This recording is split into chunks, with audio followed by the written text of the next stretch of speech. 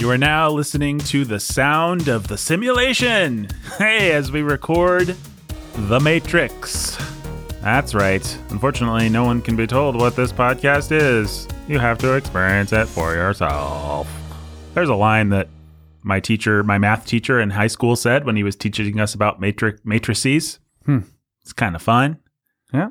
That's probably the number one quoted, kind of thing that I heard people say, I think. This movie was big, and so you'd hear people like, you have to shoot a basketball shot, and they'd say there is no spoon, or certain things entered into the lexicon, certainly whoa, and... I know Kung Fu. Yeah, that was a big one, just because people like to make fun of Keanu Reeves. Although I'm going to be a Keanu Reeves apologist, and not in the ironic internet way where they think it's cute that Keanu Reeves is a thing, but actually I think he's quite good in this movie. But we can get to that later. Anyway, the number one thing that I heard was, unfortunately, you cannot be told what blank is. You have to experience it for yourself. I feel like that one got pulled out a lot around the old high school and stuff. So there you go. It's Sanity at the Movies, and we're talking about a seminal cyberpunk classic of the 90s cinema. Maybe one of the most important movies of the last 30 years. Not one of the best, but one of the most important. Certainly I've been thinking a lot about this and going back and forth and trying to coalesce my thoughts for this podcast. And you could argue that this movie influenced everything, that there is no Marvel, that there is no all the things that we take for granted. There's no Snyder cut. You could also argue, maybe more humbly, that this movie is just a signpost of everything. That's the easier argument to make. That it's the signpost is probably the right. Is it? Yeah, it's like the manifestation, the harbinger. You have these things that just sort of like show up, and you wonder if.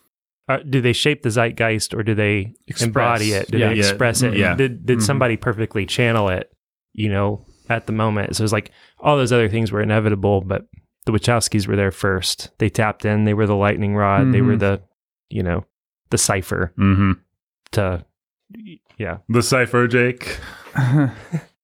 Speaking of great diesel, the performances. Yeah, I love Joey Pants. He's the best. I call him Joey Pants. Good to know. Just like people in interviews that talk about him call him, because we're good friends. Yeah. I mean, this movie feels especially profound, I think, and like it was pointing the way now, like with, I dare say, Black Lives Matter, with, I dare say, a lot of the us versus them narratives that are out there about the big bad, whatever it is, whether it's systemic racism or the government or... It's in some ways, I don't think anybody ever articulated this, or I ever heard it articulated until I had this thought.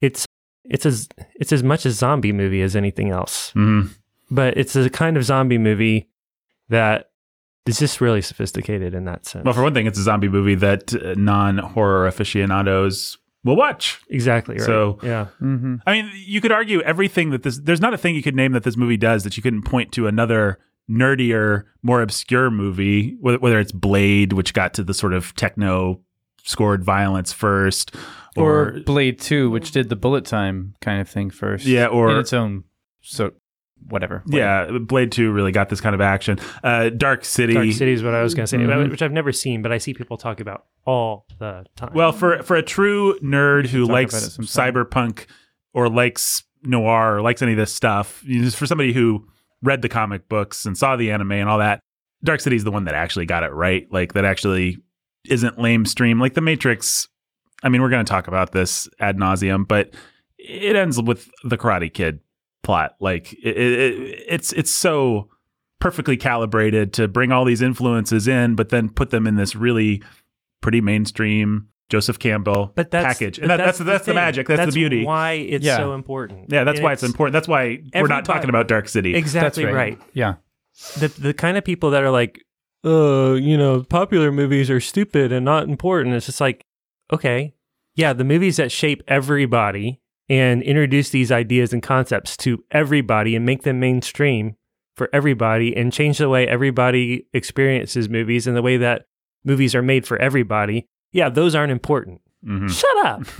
Like, Yeah. come on, guys. Like, Dark City and these other movies and things may be the influencers, but the people who are able to take and make the pop version that the masses can consume and enjoy, that's genius, and it matters. And Well, without trying to wade into race at all, Elvis is really important, and it doesn't matter that he stole from a bunch of black guys. He's the person that made rock popularized music, the blues. and so you can And go rock back. and roll. You know, I would rather listen to Robert Johnson in a lot of times, But but do you know who Robert Johnson is if Elvis didn't hit the scene? no, Right? We needed Elvis to just be a bland Midwestern white guy who was going to make it palatable, who was going to make it something that grandma wouldn't be too freaked out by. Right. And the story in my family is that my great grandma saw Elvis, was so freaked out by the hip movements that she died shortly thereafter. I'm sure that's not literally true, but that's the legend. That Wow. once Elvis broke the culture, she was just like, I'm out. I'm tapping out. I'm done. And then she just And died. then she died, Wow. That is intense. which is a great story, whether it's true or not. The popularizers matter. Yeah, the popularizers matter. And so, yeah, that's why The Matrix is important. I mean, that's why we're never going to do an The episode about Beatles Dark were just City. stealing from all these people. Okay, but The Beatles are the thing that everybody else stole from. exactly. So it makes a difference. Yeah. So this movie is important. I guess we'll figure out. Wilco's really cool. Bon Iver's really cool. Radiohead's really cool. Yeah, well, Beatles did it all first. And Elvis did it I don't before like the them, and Beatles Robert- that much. It doesn't matter. You don't just have to. doesn't matter. You just acknowledge their place. Yep. Mm-hmm. And respect it. Oh, but it's the cheap pop version. Well, okay. Respect that. Like, Yeah, but it's actually not cheap. it's not. There's a lot of craftsmanship, and The Matrix too has a lot of its own Oh craftsmanship. yeah, The Matrix is a beautifully designed movie. I mean, it's just I don't know that we're going to be by and large positive about this movie because it's also cynical, mean, violent, stripped of morality.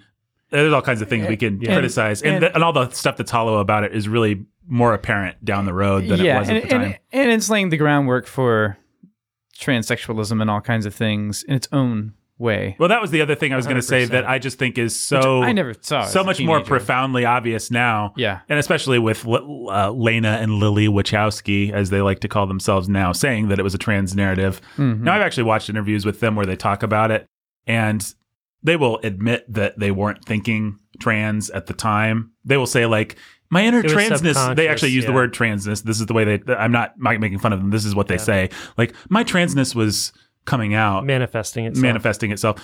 But And that's true. yeah, it's very true. Well, they had the character of Switch, who was originally supposed to be one gender in the Matrix, one gender outside of the Matrix, and the studio said no, and so Switch was just a very androgynous character called Switch. Yeah. So they were trying to push the envelope as much as possible. Yeah. But they are also, and we'll talk a lot about this, I'm sure they are so smart about exactly where they push the envelope and exactly where they don't push the envelope. Yeah. And Mhm. just so anybody who is popping into this and doesn't have some history, that doesn't know who the Wachowskis are, no. If you've watched The Matrix, you see in the title credits the Wachowski brothers. Mhm. Mm-hmm. And if you in National Feminism Month or Women's Day or whatever go into Apple and see movies by famous female directors, Mhm. you'll see The Matrix because the Wachowski brothers have both transitioned and now consider themselves women. Right. Yep. And before this movie came out, I think all that they directed was there was like a lesbian action movie. Yeah, it's called Bound, and it's got Joey Pantaleone, or whatever his name, plays the gangster in it. Pantoliano, maybe? Pantoliano. Pantaleano, yeah, that's right. Pantoliano. Man, that guy says my childhood so much. Like, that guy was in everything that I love. The Fugitive was one of my favorite Oh, movies. yeah. He was, yeah. that guy just always showed up and was awesome and colorful and everything. Yep. Anyway, we can talk a lot more about, I'm sure we'll do at least an hour just talking about Joey Pants. But what were we talking about before? Well, I guess all I was trying to say was the Wachowskis were making gross stuff outside of the mainstream, and then suddenly appeared on everyone's radar Right. with the Matrix, and figured out how to like you said, push the envelope just enough.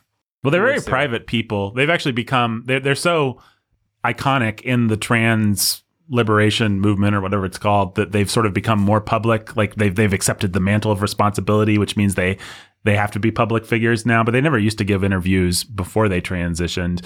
And so that we don't really know a lot about their lives. I mean, we know the basics, but basically they did just kind of appear out of nowhere. They were some, I think, Chicago boys who liked to make movies and got some jobs writing comics, and then wrote a spec script called Assassins, which became a crappy Antonio Banderas movie directed by Richard Donner and was completely rewritten. And then they did this indie film called Bound, which is like a noir-ish kind of sexy, and it's famous for being the first movie where it has lesbians, but that's not the point of the movie. Like there had been movies, like mainstream movies about lesbian relationships, but In this case, lesbians are incidental. They're incidental. We're not making a big deal about the fact Right. that they're lesbians. They're just lesbians. right. So it's considered a classic of queer cinema now.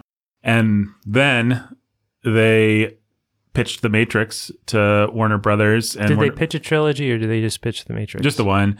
And Warner Brothers was like, we don't understand this. And so they went and they got an underground comic book artist guy to illustrate the entire thing.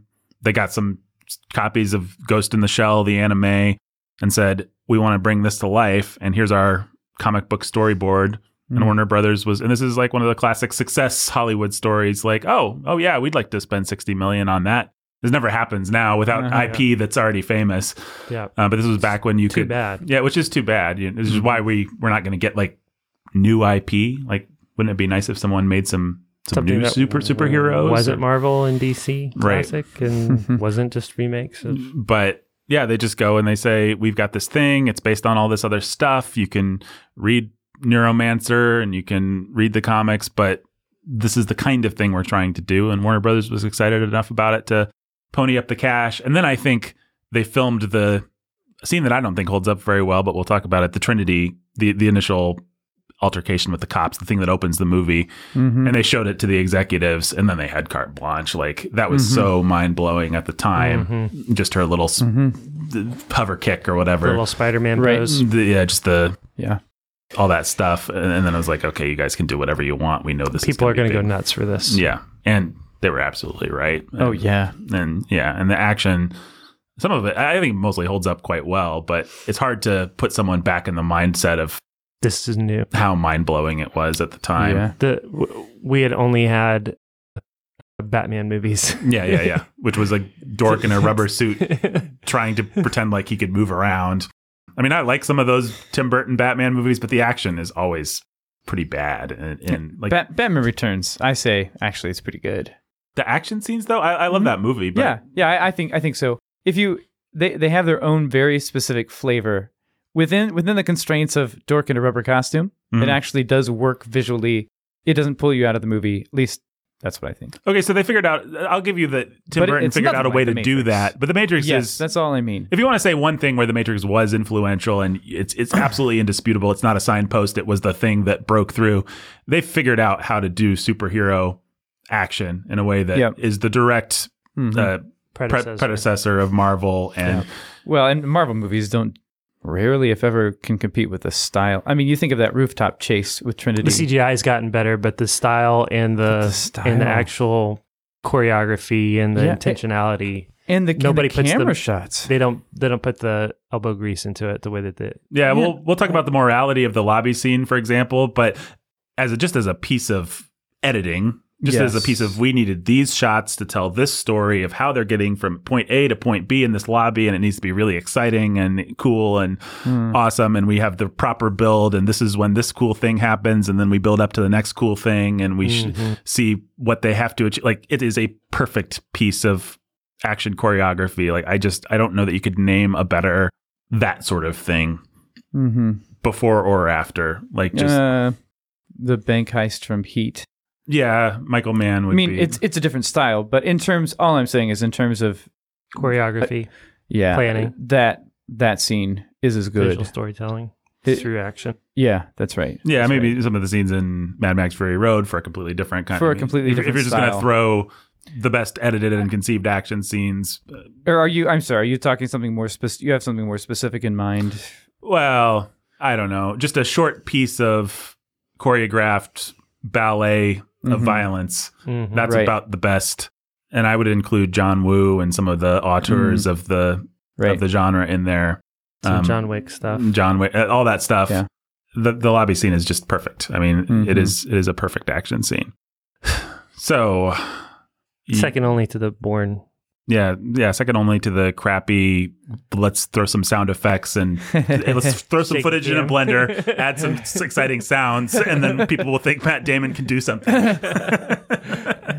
That stuff's great. Nathan, you better get ready to throw down in slow motion in this lobby we're recording in. Yeah, my fighting style will be incredibly clear, coherent. And mine... I'll just win.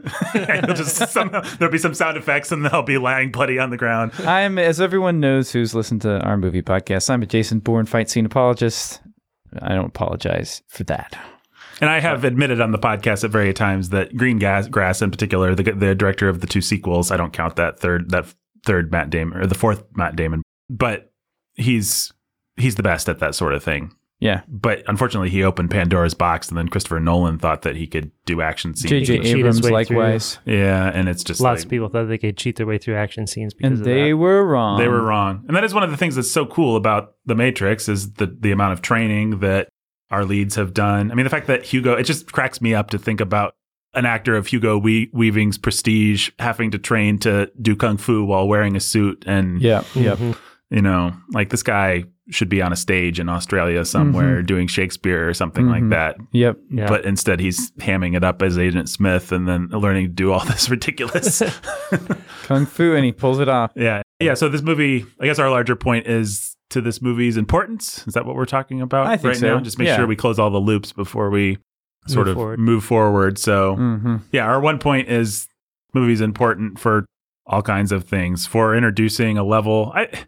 There's some good stuff. Maybe, I mean, I actually like the cultural, the racial diversity in the movie. I would argue was cool and good. Probably, it's so hand in hand with the sexual androgyny of the movie that it's hard to separate them or to know whether you can call one instinct noble when it's so tethered to this instinct that's obviously bad. The androgyny is interesting. The fact that Neo and Trinity look so much like they're just making love with each other when they kiss. They are such mirror images. Yeah. She's just butch enough. Like they're both flat-chested, skinny people in leather. With cheekbones and so creepy. And black hair that kind of hangs down. Like they are, it's like the perfect lover would be if you could make the female version of you. It is just like there's something profoundly unsettling about it when you start to actually examine it. Yeah, when you start to look at it through a trans lens, as they would say. Yeah, and then the androgyny of Morpheus, even. And I guess we'll talk about all that. But yeah, this movie is worth talking about. It's important. That's the point that we've made. So, what experiences do you guys bring? What's your history and baggage with The Matrix? Oh man, I love that movie. It was. What year was it released? 99. Yeah. So I am at that point, a sophomore in high school, maybe. And it's just another point in the existential crisis of my life. Another touchstone. The mainstreaming, that taking the hero's journey and separating it from any kind of morality and just letting it be a Nietzschean existentialist kind of thing was profound and cool and engaging. Well, can I just say real quick on that? Another place where I think you can argue this movie is very influential is that they figured out how to take the sort of Joseph Campbell monomyth and they figured out something very smart, which is that if you take the engine of morality out of it, the car still rolls along pretty nicely. Moves. And I loved that. I ate it up. I thought it was super cool. And I think that I'm not in any way trying to say this maybe has any place in my conversion. I don't know, God knows, but it certainly feels like another step or another part of my journey of this is cool. But at the end of the day, it's also really empty and lifeless and just like everything else under the sun. It has enough sort of that when I go back to it, I feel a certain, for just a minute and then it dies, but I feel a certain excitement or like I'm reconnecting with something. Yeah. Yeah. And I think it's telling that I think I can't remember, but maybe one time rewatching the Matrix movies after becoming a Christian. This probably isn't the first time of coming back to it since then, but it might be. It kind of feels like maybe it is. I think that can't be true, but there's enough about it that for me, it's just like it represents what I, at least on some level, enough of what I left behind or enough of what I repented of. Right. That, yeah, if only just sort of like that mainstream zeitgeist type stuff. So, yeah. Yeah, I guess the kids of today are going to feel this way about Iron Man or something like that, which is weird. Like 20-year-olds really in our church plant think of the Marvel movies this way, like, oh yeah, I loved that when I was a kid, and then I had to reprocess it, and it meant this or that to me. And it's just weird to me that something that feels that relatively recent would hold that place in someone's life. But I'm sure there's people that are in their 50s that are weirded out that the Matrix is like that for us. Probably. Ben, what did you bring to the party? I would have been a junior, I think, in high school, and I loved The Matrix. It was one of the first R-rated movies I saw, I want to say. That helps. Yeah. And so I was a little like, oh no, is the violence going to be terrible? I was like intimidated going am I in. going to want to go shoot up a school? No, I didn't actually think that. There's a Columbine of it all that is also connected to the Matrix. Yep. And we should talk about that. But. And I wasn't making those connections. I was homeschooled, and Columbine felt far off. But I loved it, and everyone was talking about. I had a teacher I loved who was talking about how it was a Christian allegory. I mean, he knew it wasn't a Christian movie. He wasn't dumb, but that's how he talked about it. Is like, in other words, it has a use. It has a use for you as a Christian. Because look at the way it maps onto. I've never heard of the hero's journey, but I have. I do understand basics of the gospel, right? And the Wachowskis, load their movie with Christian names and Christian symbols. Well, so they are just about the best, I would say, better than George Lucas, for example, at these pseudo profundities that really do speak to you. Morpheus says to Neo, all your life you've felt this splinter in your mind. Something's wrong. And it's like, I don't care how ultimately hollow that is. I still, to this day... Every single person resonates. And I watch it now and I resonate with it. I'm like, yeah, I do feel that way, Morpheus. Isn't that weird? Yeah. Yeah. Yeah, I had no choice but to actually start this movie while my 13-year-old son was in the kitchen doing some... finishing his chores before he went to bed. And we hit, you hit some things like that. And it's just like, I don't want him hearing this. Like, this will speak to him. Not from here, because it will speak to him. Yep. He's exactly the right age for that to speak to him. Right. It's like, this is dangerous stuff. Like, again, because it's so well done. So perfectly calibrated to speak to somebody. To speak to me still. I mean, really, honestly, I know better. And a lot of the movie doesn't. Like, there is no spoon. Okay, that's silly. But Morpheus just asking questions about the nature of reality. And that's the thing I still get a little tingle. I mean... And it's so poisonous and toxic. Like, I thought, okay, he's in there. I don't know, like, the violence or whatever that's going on. I don't know that I want, But hopefully he's doing his chore. He's not peeking around and whatever. But then it's just like the messaging all the way through. At every point, I'm just like, I got to put the mute on, or I got to put my headphones in and get watch this on my computer or something. I just don't want this getting under his skin. Yeah, it's dark. Yeah, well, what's interesting when I remember myself enjoying it is that for me, like I would talk to people about the Christian allegory of it all because that's what I've been taught.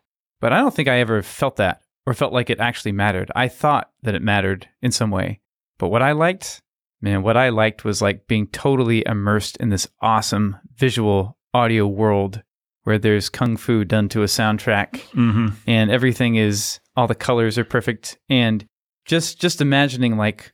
all the colors are green. I know, I loved it. I love the green of it. I still love the tinting. Oh man, so do I. I hate over tinting and over saturated colors, but I still love the way the Matrix did it. And so for me...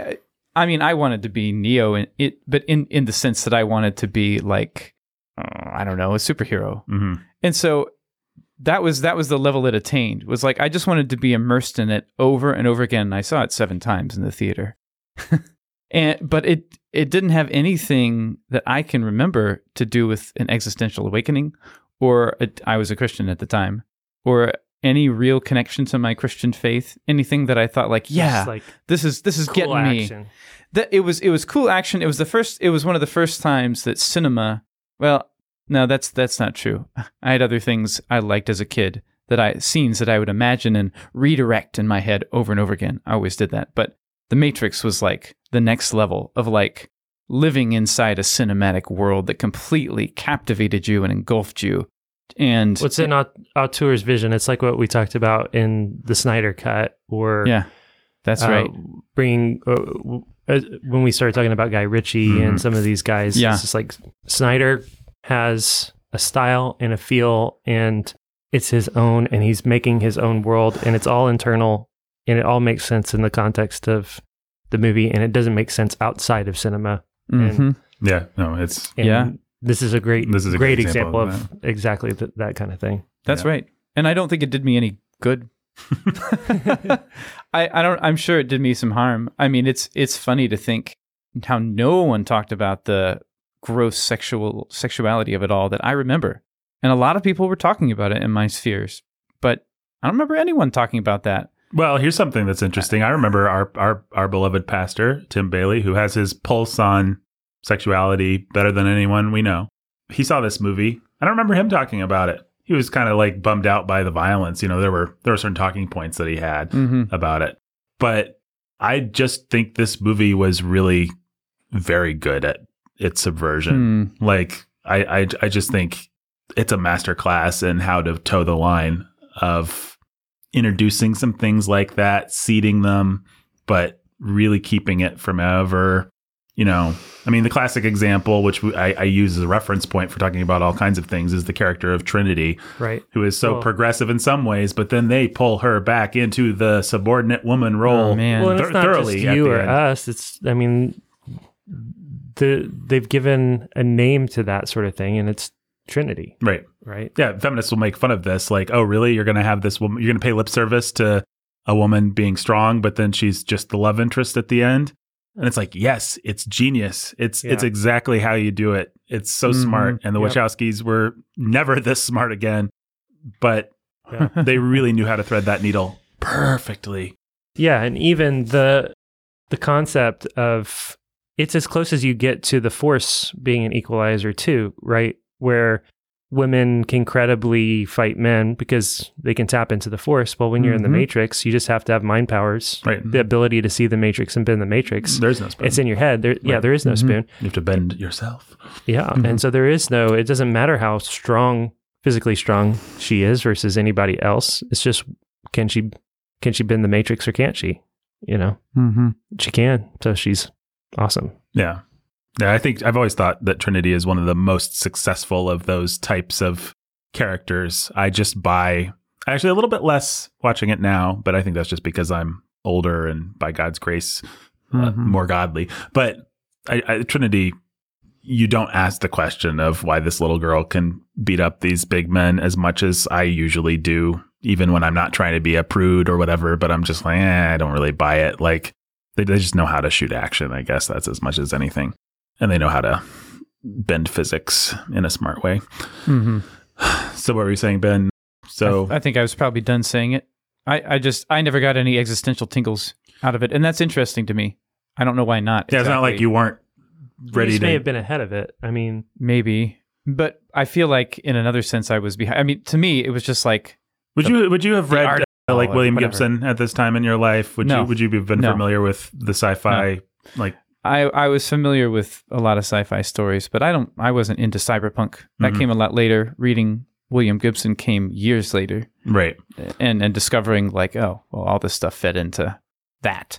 Right. Discovering anime came later. Then we'll give a rundown on some of the influences if people are interested. But yeah, that's interesting. It was like the discovery of a new audiovisual world, you know, to watch The Matrix. And going back, it still holds up pretty well in that sense. Yeah, I think it does. Some of the special effects are a little bit less good. Yeah, but it's amazing how relatively good they still are. Because I would say if you compare it to Iron Man, the craftsmanship is just nowhere, it doesn't touch it. Right. Iron Man's craftsmanship, it was done a year after you watched it. Mm-hmm. Action, special effects maybe not, but action, putting scenes together, just nothing on The Matrix. Mm-hmm.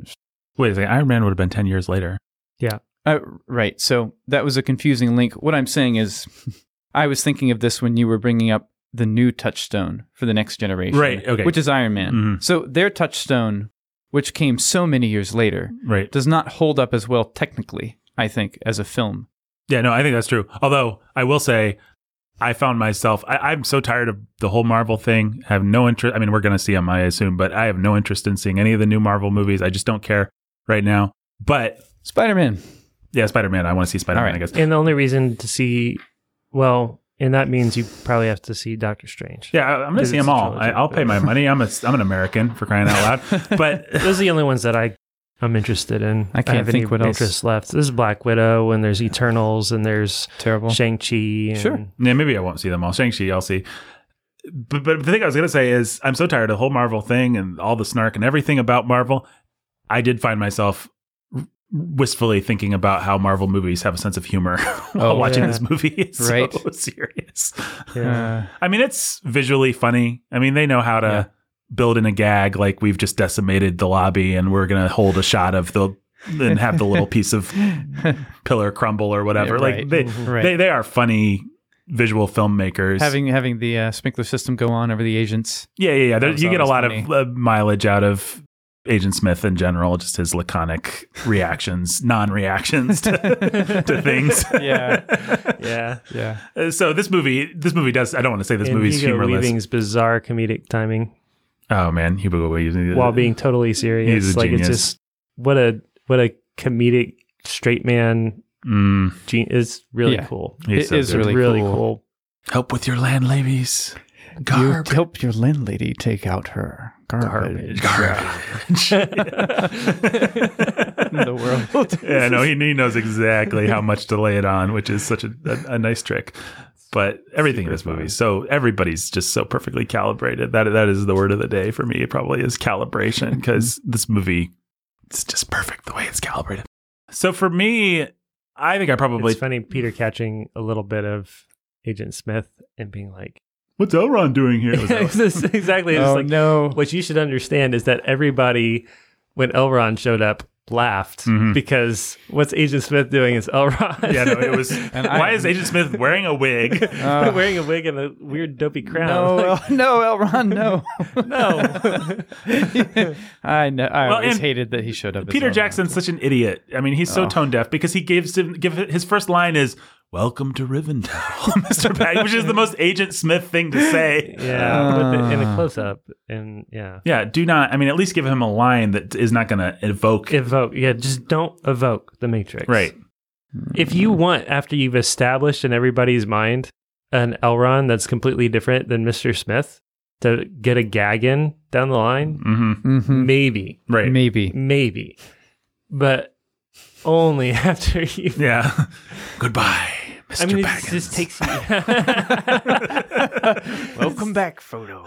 We missed you. That would have been awesome. That would have been awesome. That would have been really Oh, great. wow. But Yeah. but I mean, I don't, as immersed and ready to buy into Lord of the Rings as I was in that moment. Like, I remember laughing out loud. Well, I was sitting in a theater opening Oh, no. day. The whole audience was with the movie the whole time. It was a great audience experience. Like everybody loved it. You know, just one of those fun experiences where everybody's jacked into the movie. But when Agent Smith came out and said "Welcome to Rivendell," everybody laughed. Oh, no. Like, we were just all like, "Nope, we reject it." Not Hugo Weaving's fault. Totally Peter Jackson's tasteless Yeah. fault.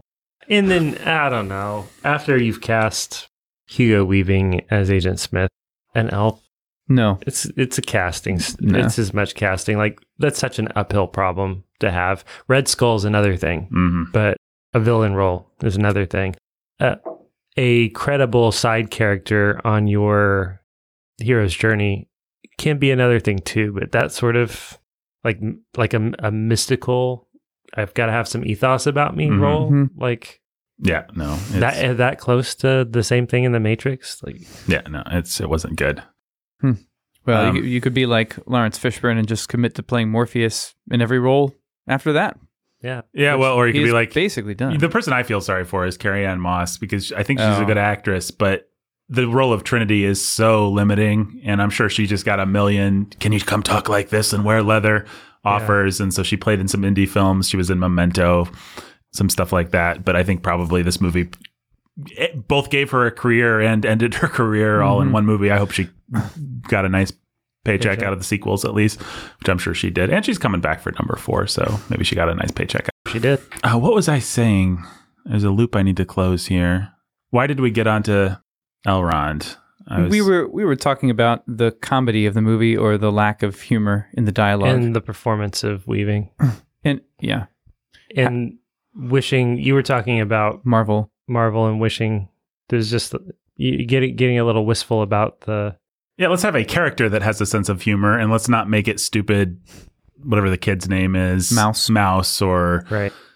You know, that is one of the things that's sort of soul deadening about this movie, is that the only humor comes from these crass Cypher and Mouse. Yeah. These kind of gross side characters that they want you to have tender feelings towards them. Yeah, Tank comes the closest just because he loves his brother. Yeah. Yeah. But even his only memorable moment is frying a bad guy and saying some halfway written Arnold Schwarzenegger line, or you know, Yeah. believe it or not, here's a good rule for writing a line that you say before you kill somebody, which is a great trope of the movies. It can't be too long. Yeah. You don't want like a long. It feels really long. Yeah. Believe it or not, you're still gonna burn, you sucker. Like that's too much. It just needs to be hasta la vista, baby, or I'll be back, or stick around, as Arnold Schwarzenegger says after he impales the guy in Predator. These are the kinds of kill lines that we need. What he should have done is just shot him and Yeah, then funny. said, I don't care what you believe. Yeah, or would something. have been- There's your miracle. Or Yeah. Yeah. There's any any number. Yeah, we could. fixed, solved, end of episode. End of episode. Good. All right, this movie rocks. So this I mean, movie it does make you like, it doesn't try to. It doesn't want you to be sympathetic to dude face selling out to the machines. But like, what exactly are they living for here? Yeah, they Just do. the They vague do. They do concept make of freedom. They make reality That's so right. unpleasant. And when we finally get to Zion, they make the city of Zion and the sequel so unpleasant. Oh It's my like, goodness. why are we all united around this? Yeah, well, it is the kind of thing that we've talked about multiple times in other places, which is like, it's not what people actually fight for. Mm-hmm. It's not what motivates them to fight. What motivates people to fight is a wife and kids. Right. And Well, the hollowness of this movie, I felt this so Hearth and much. Hope. Yeah. It's that Neo doesn't have anything to fight for. It's like, Neo, you're going to go save Morpheus, Why do you think you can? Morpheus believes in me. I believe in something too. What do you believe?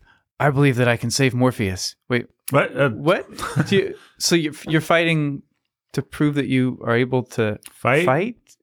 What? You're believing to prove that you can believe? You're believing because you have a belief that you can believe. I mean, there's nothing. Because I choose to. Yeah, exactly. It's just like, That's it. you just restated the problem Yeah, but and pretended that it was a profound answer to the question. It's not. That's how vapid.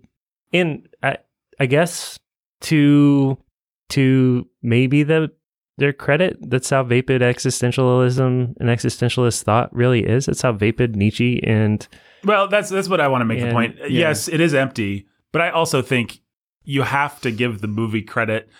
What they've done is they've taken, like, our listeners know what I mean when I say Joseph Campbell's monomyth. You should just right? go over it real quick again. I mean, I think they do, but Well, Jake's our best person to distill it for people, probably. okay, so Campbell was a disciple of Carl Jung. Carl Jung was a disciple of Freud.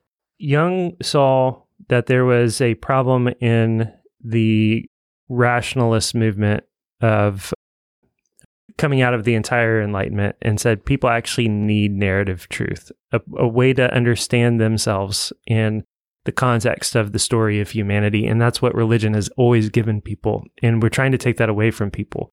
But what they need is narrative truth. If you've ever watched a Jordan Peterson video, he's a disciple of Jung. Carl Jung as well. And so what Jung did is he went back and he's like, there are these themes in religion and religions across the world that are all similar and common and are all about us finding our place in the ongoing story of humanity. And if I can just sort of pull out these archetypes that are consistent across the board, and we can understand them as our own sort of subconscious processing of our place in the world and what it means to be human and what it means to be human inside this massive universe and what it means to be a person, an individual, then I can give people narrative meaning to their life, and it devoid of religion itself. And so he conceives of these archetypes and the concept of the monomyth, and Joseph Campbell comes along and does the work of really pulling it together in a book called Hero with a Thousand Faces. Yep. And it's basically stealing the gospel story of redemption and drawing connections also to similar themes in mythology in ancient mythologies, and trying to create a secular story that everybody resonates deeply with, that's rooted in some kind of ancient truth. And this is why in all kinds of movies, dumb people who write for dumb organizations are like, oh, I see the gospel in this movie. Mm-hmm. Well, Joseph Campbell, back in the 1920s or 30s or whenever he was writing, wrote the playbook, the redemptive arc of the hero, from leaving his front door. And Tolkien followed it. Like, Tolkien read it, like the Inklings read this stuff. And when you see people who are like, C.S. Lewis understood that Jesus was the one true myth or whatever, right? Like, and they think they're getting this stuff from Lewis, but what they're actually doing is getting Jung filtered through Lewis and filtered even through Tolkien and some of these other people, okay? And so Campbell, hugely important to all storytelling that we understand today, because people just follow the template, and all the idiots are like, I see the gospel in this, and what they see is, you see somebody who has read the playbook from Joseph Campbell and is following the playbook step by step by step by step in the process. And so typically there's often something mystical and religious about this. It's meant to give a feeling of mystical religiosity.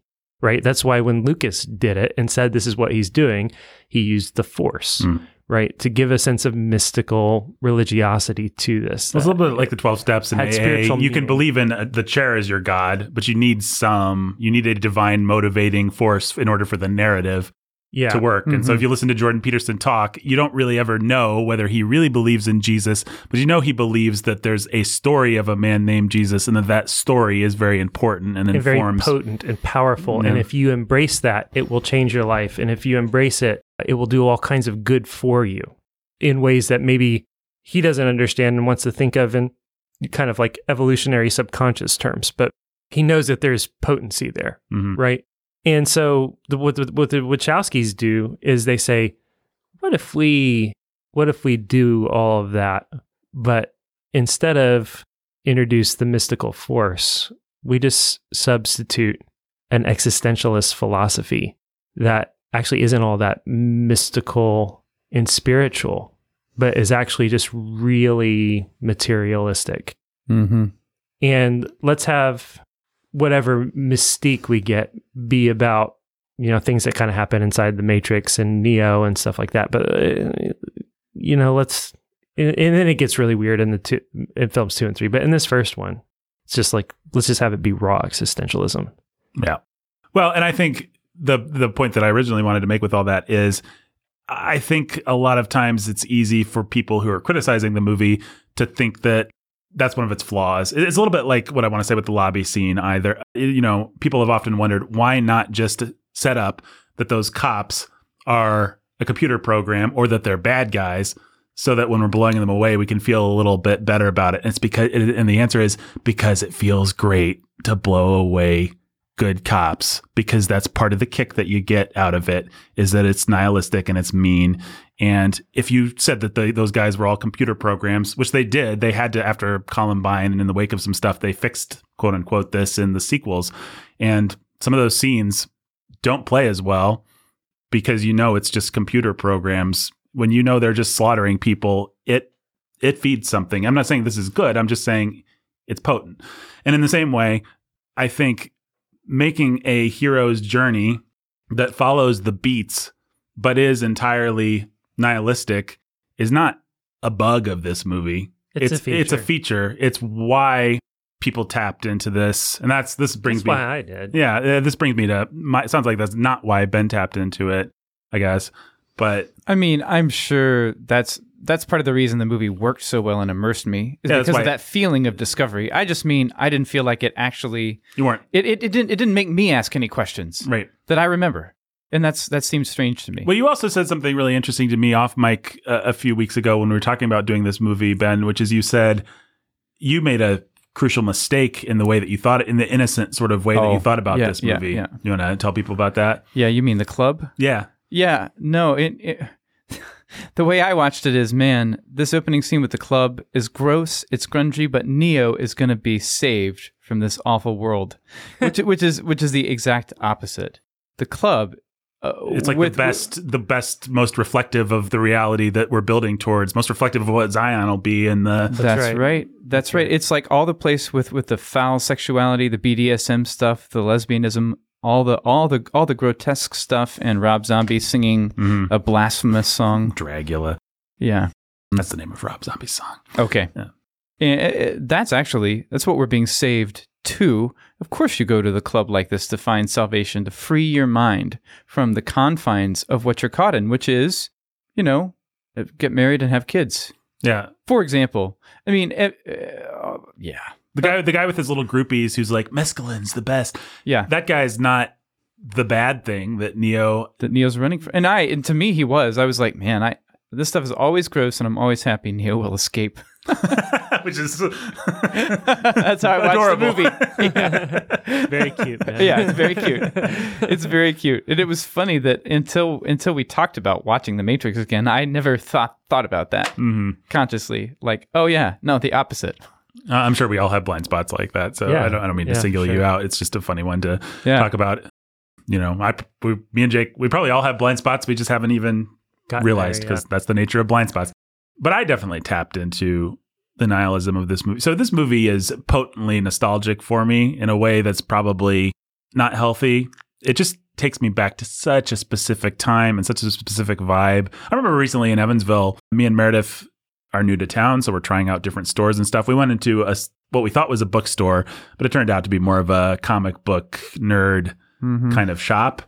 And Meredith just felt so bad about being there. And there's these guys at the counter, and they're all talking about anime stuff, and they're all, these nerds, these smelly nerd. I mean, just the stereotype comic book guy from The Simpsons. They're all that guy, and they're having this deep discussion about the minutia of something or other. And you just look around and there's posters of Neil Gaiman stuff on the walls and kind of dark sexual stuff and skulls and horror movie dolls and all this stuff. Yeah, I've been into that store. Yeah. And when I go into a store like that, there's part of me that really hates it and is like, how could I ever have been this guy? But then there's part of me that's like, oh yeah, there's a little hit. Like, I remember what this drug was like. And it's not that I ever liked all that stuff, because it is just the culture of death and debauchery. But man, it felt so good in the 90s when I was a kid to have, how do I explain this? So culture is currency, right? Like if you know everything about wine, then you can show up at any vineyard and you can walk up to the guy and you can start talking to him and you can have power. And you can have a conversation and you can make a friend. And if you're interested in his daughter, you can date her, or you can seduce her. Like, you have the power to access the world of wine because you know about wine. If you know about sports, same thing. And for a particular subset of losers and nerds, knowing about Hong Kong action movies and anime and Italian splatter films and cinema nasties and Cannibal Holocaust and whatever the dark edges of what was being done in film and animation and all that stuff was so potent. And to this day, I don't think I could do it anymore. But there's a time where I could walk into a store like that and it's like I'm friends with everybody because I can talk the lingo, because I know the things. Like I have that currency to spend. And it was so powerful and it's so empowering and it makes you understand. If anyone's out there that's an idiot, I'm not describing a good thing. I'm just describing a thing. Yeah, and I grew up in Evansville, and I have no idea what store you're talking about, but I know that if I walked into it, I would feel really stupid. Yeah, you'd feel stupid and you'd feel gross. And everybody there would love how stupid I felt. Except, actually, funnily enough, Jake, you don't have all the currency, but you have your own, what's like a Bitcoin that's not Bitcoin, like Ethereum. Yeah, but you have like Dogecoin, not Dogecoin. You have like one of the ones that's like not that powerful, but kind of powerful that's on the side, because you could talk Clone Wars all day with those people. You could talk new Star Wars. So you have one currency to spend. I have one little thing in my pocket. Yeah, you have one thing in your pocket. But I had a plethora of things. And if, that guy named out there Korean horror movie, well, I'd seen the other one that the director did, and I knew Cowboy Bebop and Adult Swim was part of this culture, certainly. And so if you think about culture as a currency, what happened in the 90s with that nerd culture is the currency got inflated in a crazy way. And so you had all this Went stuff. on the bull run of all bull runs. Yeah, it really did. And so you had this stuff where like, okay, this is my currency and I can spend it with like 3 people in my crummy Midwest town. But then this thing called the internet comes along, and Anna Cool News and Bloody Disgusting and all this stuff, Joe Blow come along, and these forums and these chat rooms, and it's like, and Comic-Con and all this stuff, and the age of the nerd. And you just felt so empowered. Like you'd been collecting bottle caps your whole life, and suddenly you stepped through a portal into a world where bottle caps were, this is like the people that bought Bitcoin when it was worth $1, and suddenly it's worth $50,000, almost 60 as we speak. Right. And so I think ultimately the bubble burst. Like I don't think we still actually live in the world where nerds rule. I think this is why The Matrix 2 is kind of a cool conceit, because if you watch The Matrix 2, what you realize, what the architect tells Neo essentially is that there's always the statistical anomaly of a chosen one and of people who reject the program. And so they've controlled for it by always giving them a messiah and then letting them build their little resistance and then wiping it out. And then instead of trying to repress the resistance, they let them build another resistance. And so what I think nerd culture has done is built the perfect matrix where the fans think we get the Snyder cut. Great. So you paid for AT&T's like corporate right. You're not raging against the machine. Nerds don't have any power, but you sure can get on Twitter and be loud, and they'll say they're listening to you, and they'll. How long will the workers keep building them new ones? As long as their soda cans are red, white, and blue ones. I mean, it's just, but for a brief time around, this is what I'm building up to. I love cake. I hate cake too. I hate cakes, and yeah, I feel the same way about cake, I think. But what The Matrix did, I think, so well, better than any movie that I can name, is it really made you feel like your currency was shooting through the roof. Like if you knew, it's like Jake could go see the movie. He didn't have to know any of this stuff. He could love it. But if you knew Hong Kong action cinema, if you'd seen John Woo movies, with John Woo was the guy that really perfected a guy with 2 guns and sunglasses diving through the air in slow motion, shooting 1,000 guys. If you'd seen wire fu movies, if you knew that was a thing, if you knew that there was cinema where they attached people to wires and they floated around, if you'd read the anime, if you were familiar with Neuromancer and William Gibson and Cyberpunk and all this stuff, like this movie was so flattering. And so if you knew your French existentialism, if you'd read Camus or Euler, I think is his name, the book that Neo grabs Simulacrum and that he hides his discs inside. Like this movie is so flattering in a way that I think is a game changer. Like I can't name a movie in the mainstream. Sure, Quentin Tarantino, people like that, Kevin Smith, they made movies that were flattering to nerds, but the movies weren't mainstream hits. The Matrix, again, is perfectly calibrated to walk that line. So it's like the things that you loved, all this underground stuff, is also the new Star Wars. Yeah. How's it feel to be ahead of the curve on the new Star Wars? So it was just like, it was tremendously exciting. It was so much fun to watch this movie, so delightful. I remember watching it. It's one of the only, I don't usually do this. I'm the kind of guy that engages with a movie enough. Jake describes his son Ian a little bit like this. Like he likes reading books so much, he gets so into them that he doesn't read that many books. You've said before. Yeah, that's right. And I'm the kind of guy, I rent the movie, I watch it once, and it envelops me enough that I don't want to watch. Like I had friends, they'd rent a movie from Blockbuster for the weekend when we were kids. They just watch it over and over and over again. I was never like that. But The Matrix was like, I'm going to rewind this. I'm going to go back. I'm going to watch it again. Then I'm going to rewind just to the lobby scene and watch the third act again because it's so cool. And it's just it is like a drug, and I can be very nostalgic about it. Like I'm feeling like I'm back in the 90s, and this movie is such a perfect. It really is like 1995 comic book. The movie. I mean, they just took all the stuff, all the currency, all the stuff that those people talked about. You know, all the things that I could walk into a store like that and talk to somebody about, and they just made one movie that had it all. And man, it felt good. Yeah, I remember that it was like a drug Yeah. in its own way for me, but I didn't really feel that way this time. Yeah, no, I didn't feel, I mean, I could still get nostalgic. I've learned to be honest about the places because, as I've said before, early on we did an episode where I tried to say, you know, wag my finger at Stephen King, but everybody that listened to the podcast was like, Nathan, you still kind of like Stephen King, don't you? It's like, yeah. Well, I do. So same thing here. Like I could still, rightly or wrongly, I could still feel it. I can still put myself in that, like, man, it just felt really good. Like all this dumb loser stuff, you know, I mean, you just felt like we were inheriting the earth. The animals are finally running the zoo. Like the jocks are losing, the nerds are winning. Like our culture is taking over. And again, I don't think it did. I think that they figured out exactly how to build the perfect matrix for us where it looked like we did, but Looked like it, felt like it. Like It's called marketing. Yeah, it's called marketing. and they did it. You know, Harry Knowles starts Ain't It Cool News in the mid 90s. It briefly has some power over Hollywood and influences some of these things. And Lord of the Rings and The Matrix specifically come out of that culture.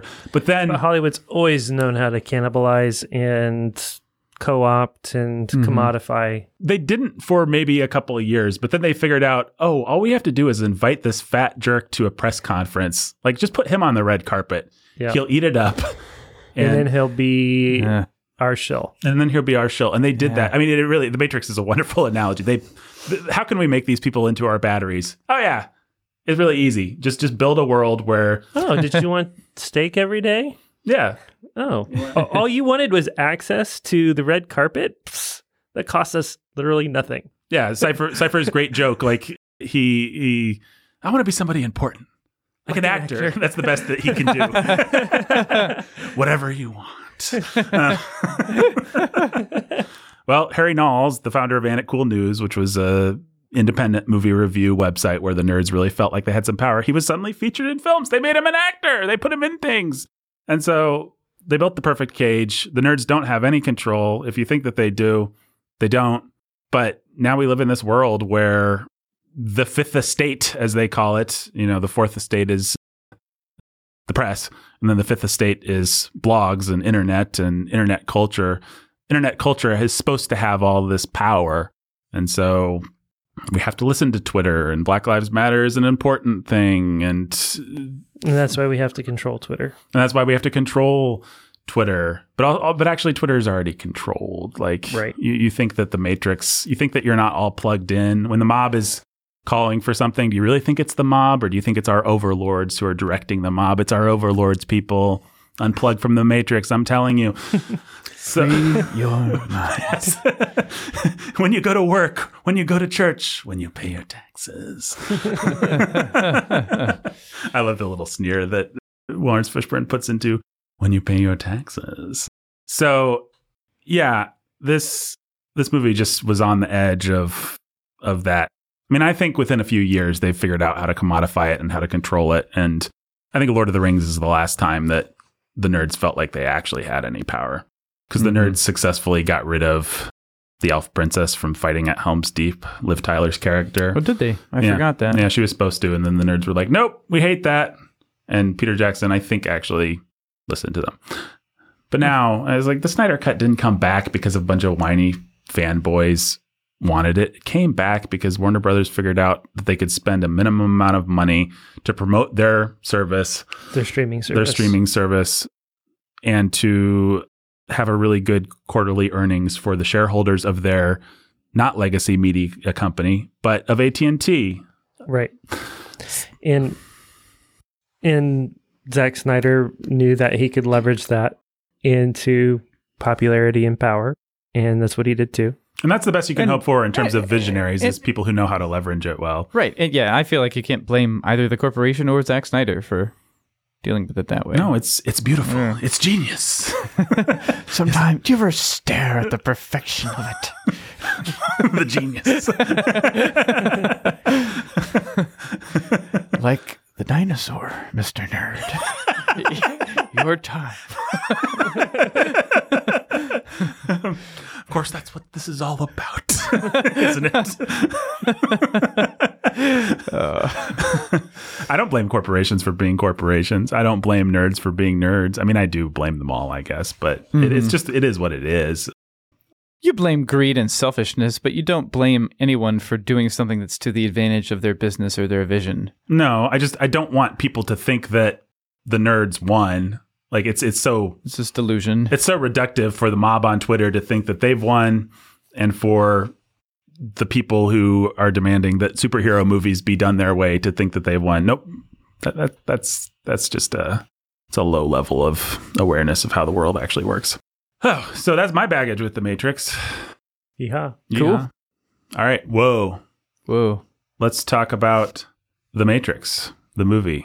So it starts, or I did want to talk a little bit about the influences if people don't know what they are. So simulation theory has been around for a long time. Philip K. Dick, the sci-fi writer who wrote Blade Runner and what's the other ones that he's famous for? Total Recall, things like that. You can find old footage of him showing up at a conference, very addled and out of his mind, and saying we all live in a computer program.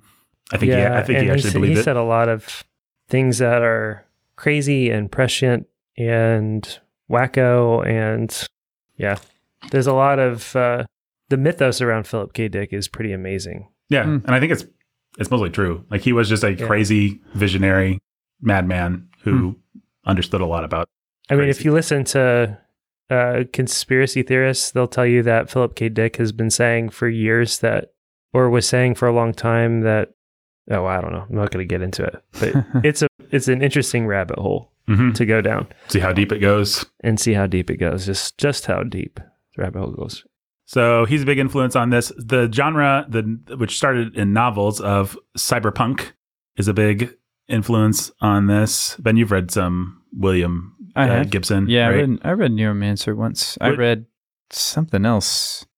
A lot of Snow Crash. Yeah. Mm-hmm. That's That's not Gibson. That's Neil Stephenson. Yeah, thanks. Another guy in the genre. That's him. But so William Gibson actually invented the phrase cyberspace. Like he came up with the term for his sci-fi dystopian novel. In that novel, there's people that jack into a thing called The Matrix and run around and do stuff. It's incredibly violent and noirish and sexually debauched and weird and obscure and philosophical and just strange. Much stranger than the movie The Matrix. Yeah, The Matrix is taking all this stuff and taming it so much. Man, it's wild. Yeah, Neuromancer, like I could barely get through it. It's just so. I found it interesting, but it's not like enjoying a story.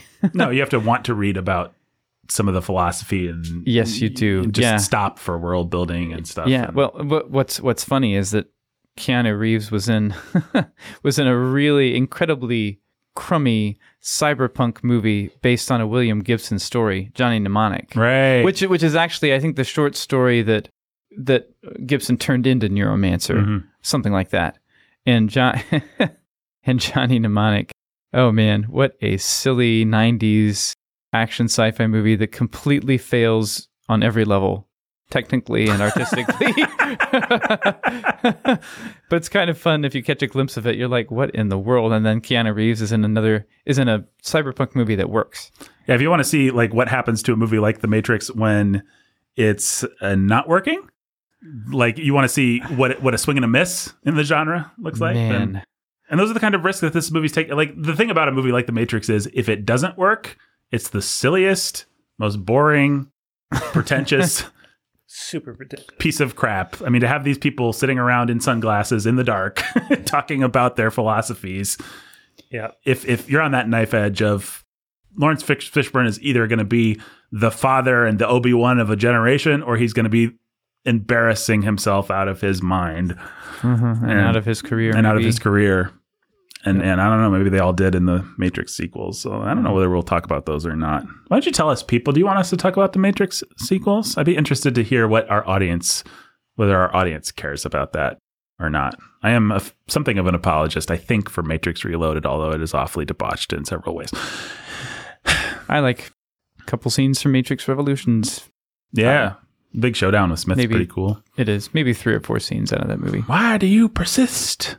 Because I choose to. So other inspirations for this movie, so this movie does come out of a bunch of fruity French philosophy. It's all the kind of philosophy that's like popular, that like nerds who don't like philosophy, like it's not like, if somebody actually likes philosophy, then that means they read like Kant and stuff like that.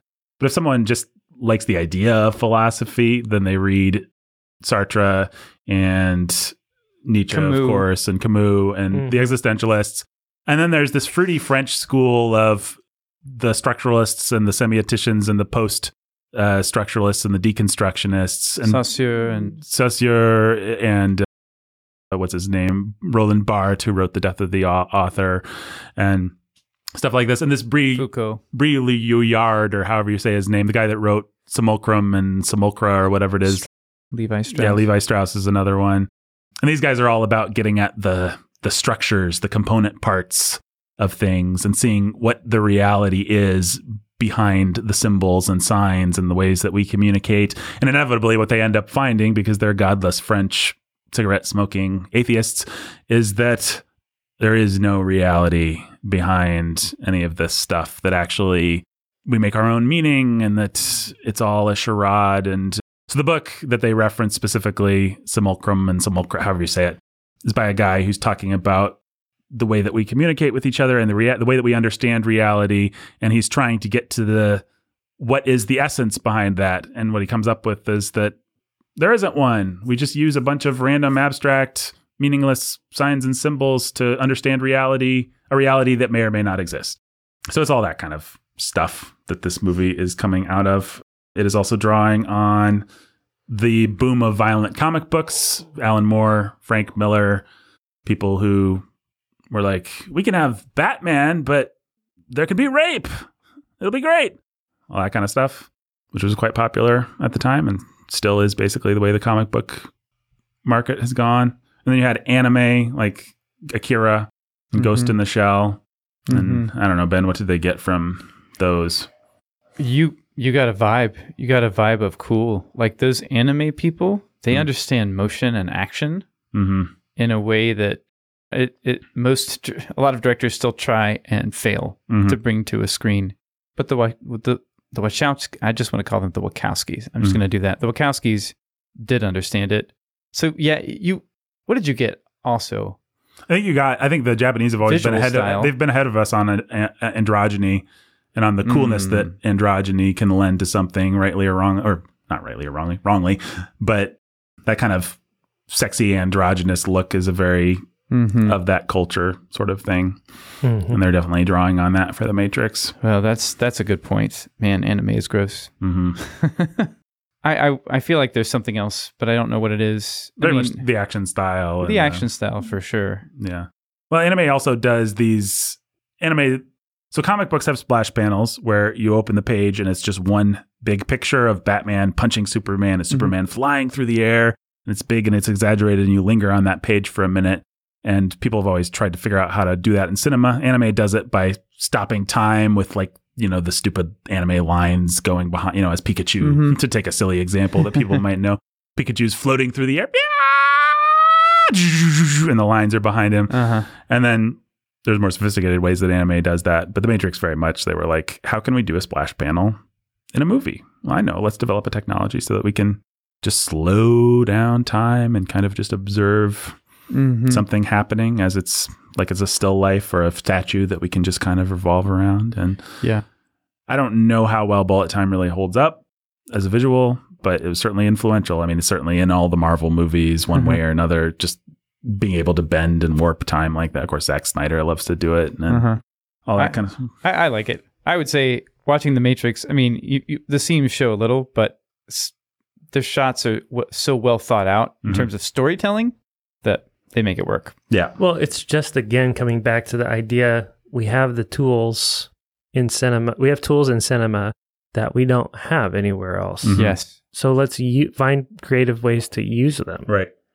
Right. Just the asserting the right to change the way a story is told in time. Right. Is cool. It's And really a cool. game changer in and of itself. And so Yeah. bullet time, it holds up, it doesn't hold up, it doesn't matter. Right. What matters is everybody bought it. Right. Mhm. And as a concept, it was proven that you can play with this a lot. And not only will dorky film nerds think it's cool, but the masses will think it's super cool too. Well, and if you watch like an old Superman movie with Christopher Reeves, or you watch the Tim Burton or Joel Schumacher Batman movies, what you realize is they're not adapting the soul of comics, the style of comics. They're just making movies about Batman or about Superman. And the movies are good or bad or whatever they are, but they haven't figured out an analogous visual style. Except I'm going to accept Batman Returns. Tim Burton just creates his own comic book style. Yes, Basically. I would agree and disagree. I would agree But that this is much about set design and costuming as it is True. about the actual cinematography. It's more about that than the cinematography of it, right? Like, I wouldn't say, not with Batman Returns. I would say Tim Burton is so visually like over-designed in every shot, like how he's thought it out. You could still argue it's not doing a good job of creating a Batman comic, but it is doing a very intentional visual job Yes. of creating every moment with the camera. I'm thinking like this for this shot, and he's just thinking about. I would argue that Batman Returns is a successful visual movie, and that right. I would argue that it works and it creates its own style. What I wouldn't say that where I might disagree is I don't think that it is just doing a comic book, putting you into. Yeah, How- no, agree. It might be doing like an old if Tim Burton grew up with the 1950s and 60s Batman, he might actually be more creating an analog to the way that those frames worked, kind of still frames and Yeah. not a lot of camera movement and stuff. The Wachowskis are freeing us up to think, what is the visual analog to turning the pages of a comic book and looking at those panels and the splash panels and the way that your eye moves and everything. Okay. And I think all superhero movies have been freed to think that way. And a lot of other kinds of movies, like how can we kind of blend these? yeah, I mean, Raimi did it. Yeah, Raimi did it.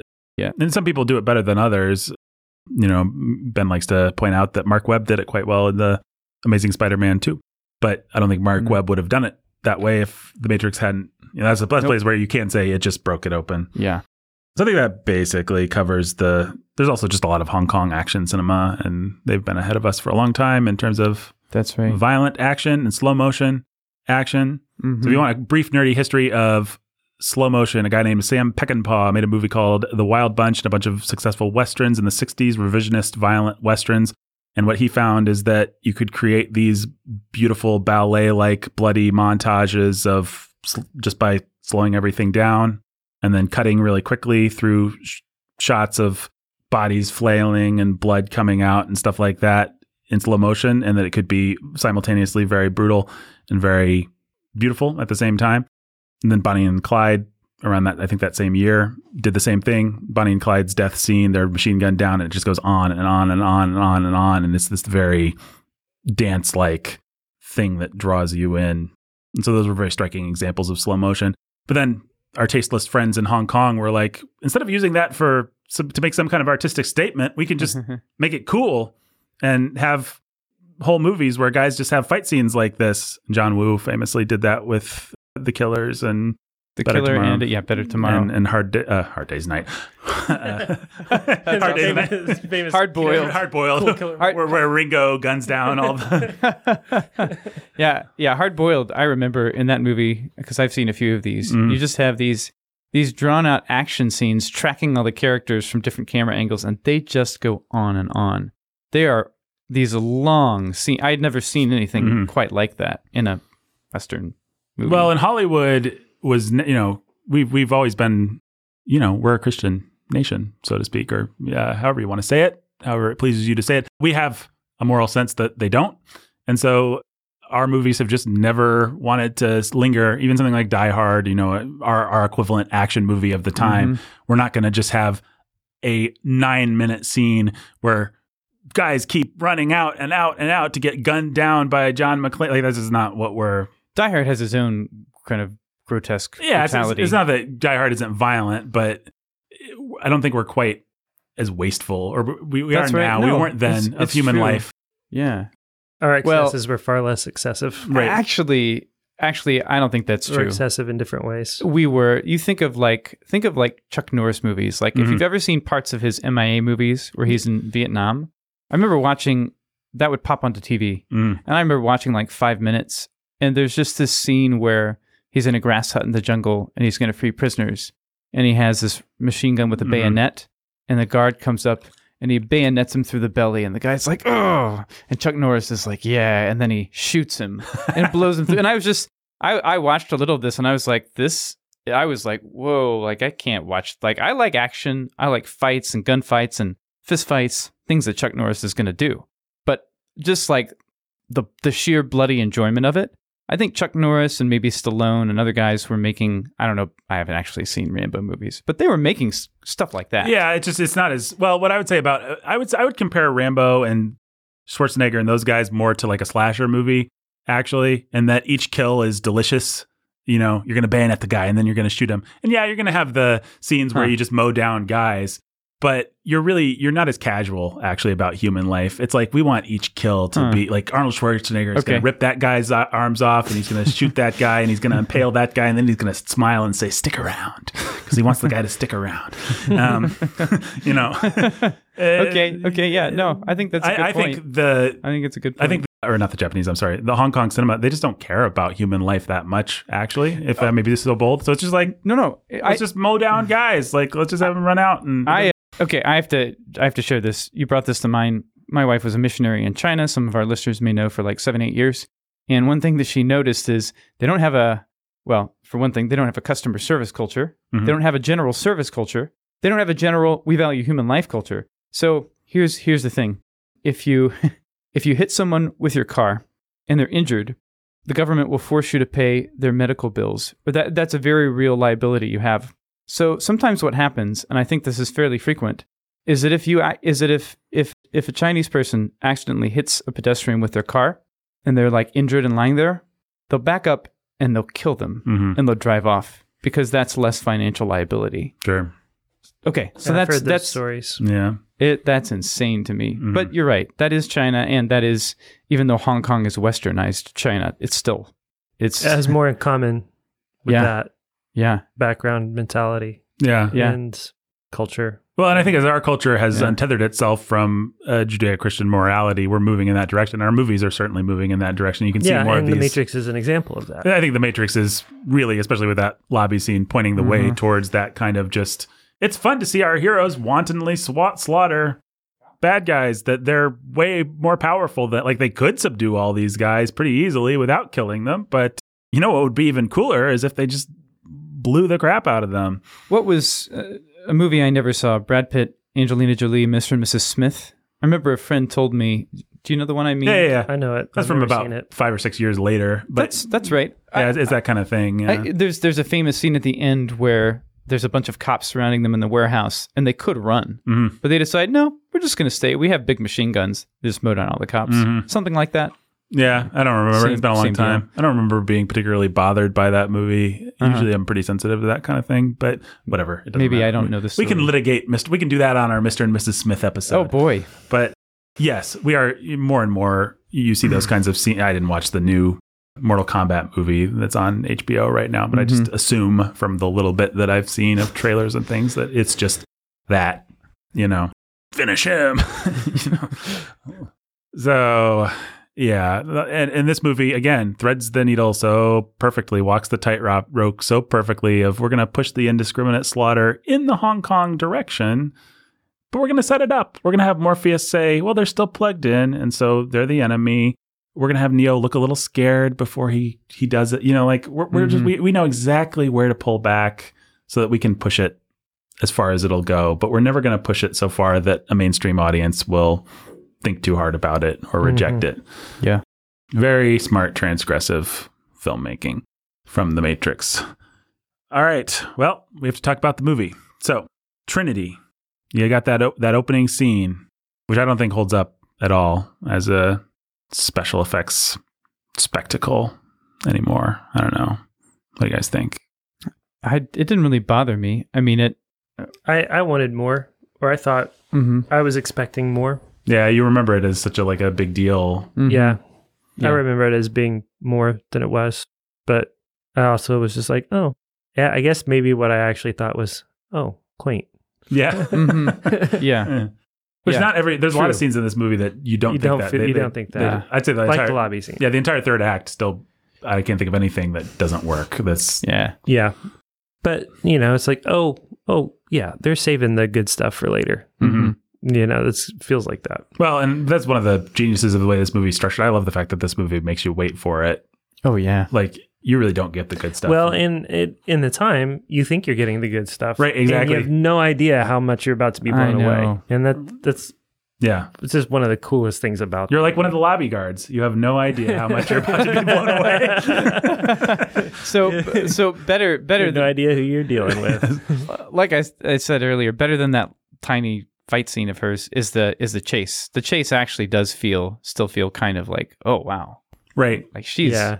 she's jumping over giant gaps, and then she's gonna dive through the window in that one shot down Mhm. the stairs. And then hold there and then have to talk Yeah. herself into getting up. Yeah, all that stuff still works really Yeah, well. that does Yeah. work. Yeah. Man, But just that one, she's going to do her Spider-Man, right? Dave Mhm. Matthews Band symbol moment. Just like, oh, cute. Yeah. Yeah, that's kind of silly. But yeah, the chase. Well, and what I like about this is this was before all this stuff was a convention. And once it became a convention, our superheroes became so super powered that it just doesn't matter sometimes. Like you're never worried about Captain America or Marvel until the very end when they fight the big bad. Right. I just said Marvel as if Marvel's a character. Well, Captain America or Marvel, or like Marvel. Captain Marvel. Yeah, or Right.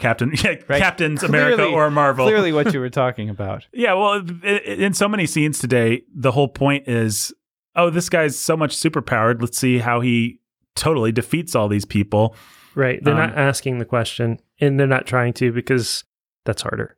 Yeah, Right. So it's just like, how can we show you how cool this character is right now and give you some moments where you pump your fist. You're like, oh, he's that cool. yeah. You really don't get like every scene in Indiana Jones. It's like, oh no, he has got to fight all these guys. What's he gonna do? You don't. You How do hardly I get- create a suspension of disbelief and get you so caught up in the moment that the movie's called Indiana Jones and we're still in the first act? Mhm. And it's But- the third Indiana Jones movie. He's not dying now. He survived a temple of doom. But we're in the first act, we're in the second act, and there's still a whole another hour of this movie left. But how can I get you so caught up in the action and the drama of the moment that you feel the tension of, is he going to make it? Mm-hmm. Like that art form, people are too lazy to really engage on making you feel it on that level. They really don't. You think about like all the Marvel movies. They just don't try. Most action scenes are about like, all right, it's time for Captain America to beat up these guys. It's time for Right. Iron Man to do his thing. Cool. Yeah, and Yeah. that's part of them. That's part of the genius of Marvel. It's just like, here's an idea. What if we just acknowledge that everybody knows it's a Captain America movie? Captain America's not going to die. Right. Mm-hmm. Not in the first act or second act.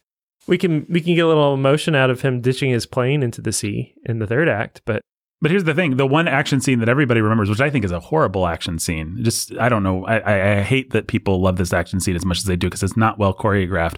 But the one scene, because the drama's there, that everybody loves about Captain America is the elevator scene where all the guys get in and they surround Oh, him yeah. and he stops the elevator. It's just like, what's Captain America going to do? The fact that we all have to ask that question Mm-hmm. there makes it the iconic Captain America. Like the one scene you could name of Captain America fighting, really. Like all the other stuff is just like, well, there he goes again. Mm-hmm. But that's the scene. It's because it sets the stakes yeah. clearly. Yeah. his fight with the French guy is actually one of the coolest fight scenes in all of Marvel, and that's earlier in the same film. It is. It's the opening scene on the ship, which all of that, in my opinion, is cool. And then some you of the have coolest that to action crown in it. all of Marvel. Yeah. But you're right. Like you forget about that. You forget about it so much that you go back and you watch Winter Soldier. You're like, whoa, Hey. Marvel did action at one point. The Russos did action at one point. They like what this. the heck? Yeah. I know. Where did that go? I know. Why didn't we get more of this? I know.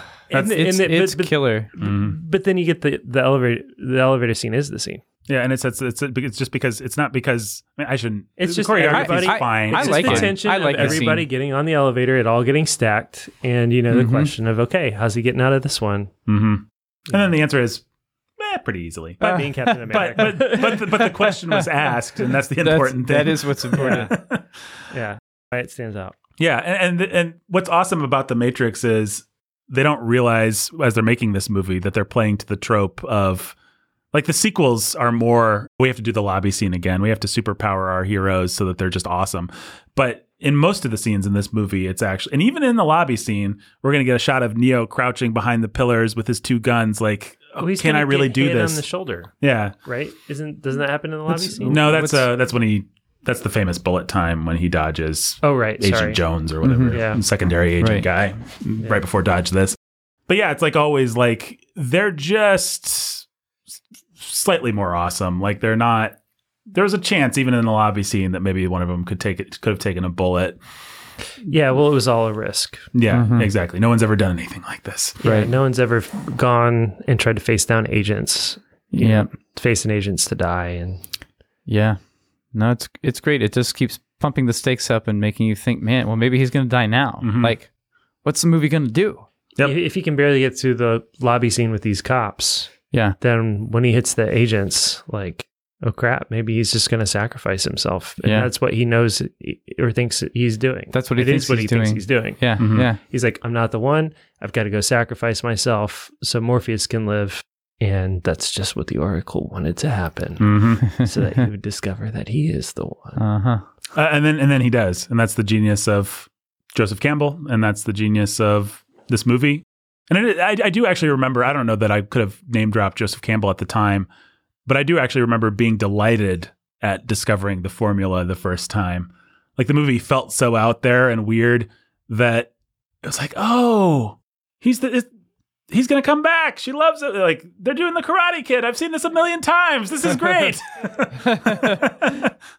Like they successfully gave me the Karate Kid new. Like it was exciting that somebody had tricked me into thinking maybe I wasn't going to get the Karate Kid, and then been like, you like the Karate Kid though. Karate Kid's great. Yeah, it's the genius of this movie. If you can take the oldest stuff, if you can take, will the boy get the girl? And then actually trick the audience into thinking maybe the boy won't get the girl, and then give them the satisfaction that they felt 1 billion times of the boy got the girl, then those are the best movies. And this movie, insofar as it works, is like that. And part of that, too, is why we need new IP, right? Like, yes, we always know Spider-Man's going to get the girl. Exactly. You don't actually know who Mr. Anderson is or who Neo is. Like, you don't know what the point the Wachowskis are trying to make about the Chosen One story is. Maybe they hate the Chosen One. Maybe they do. Turns out in the sequels they kind of do.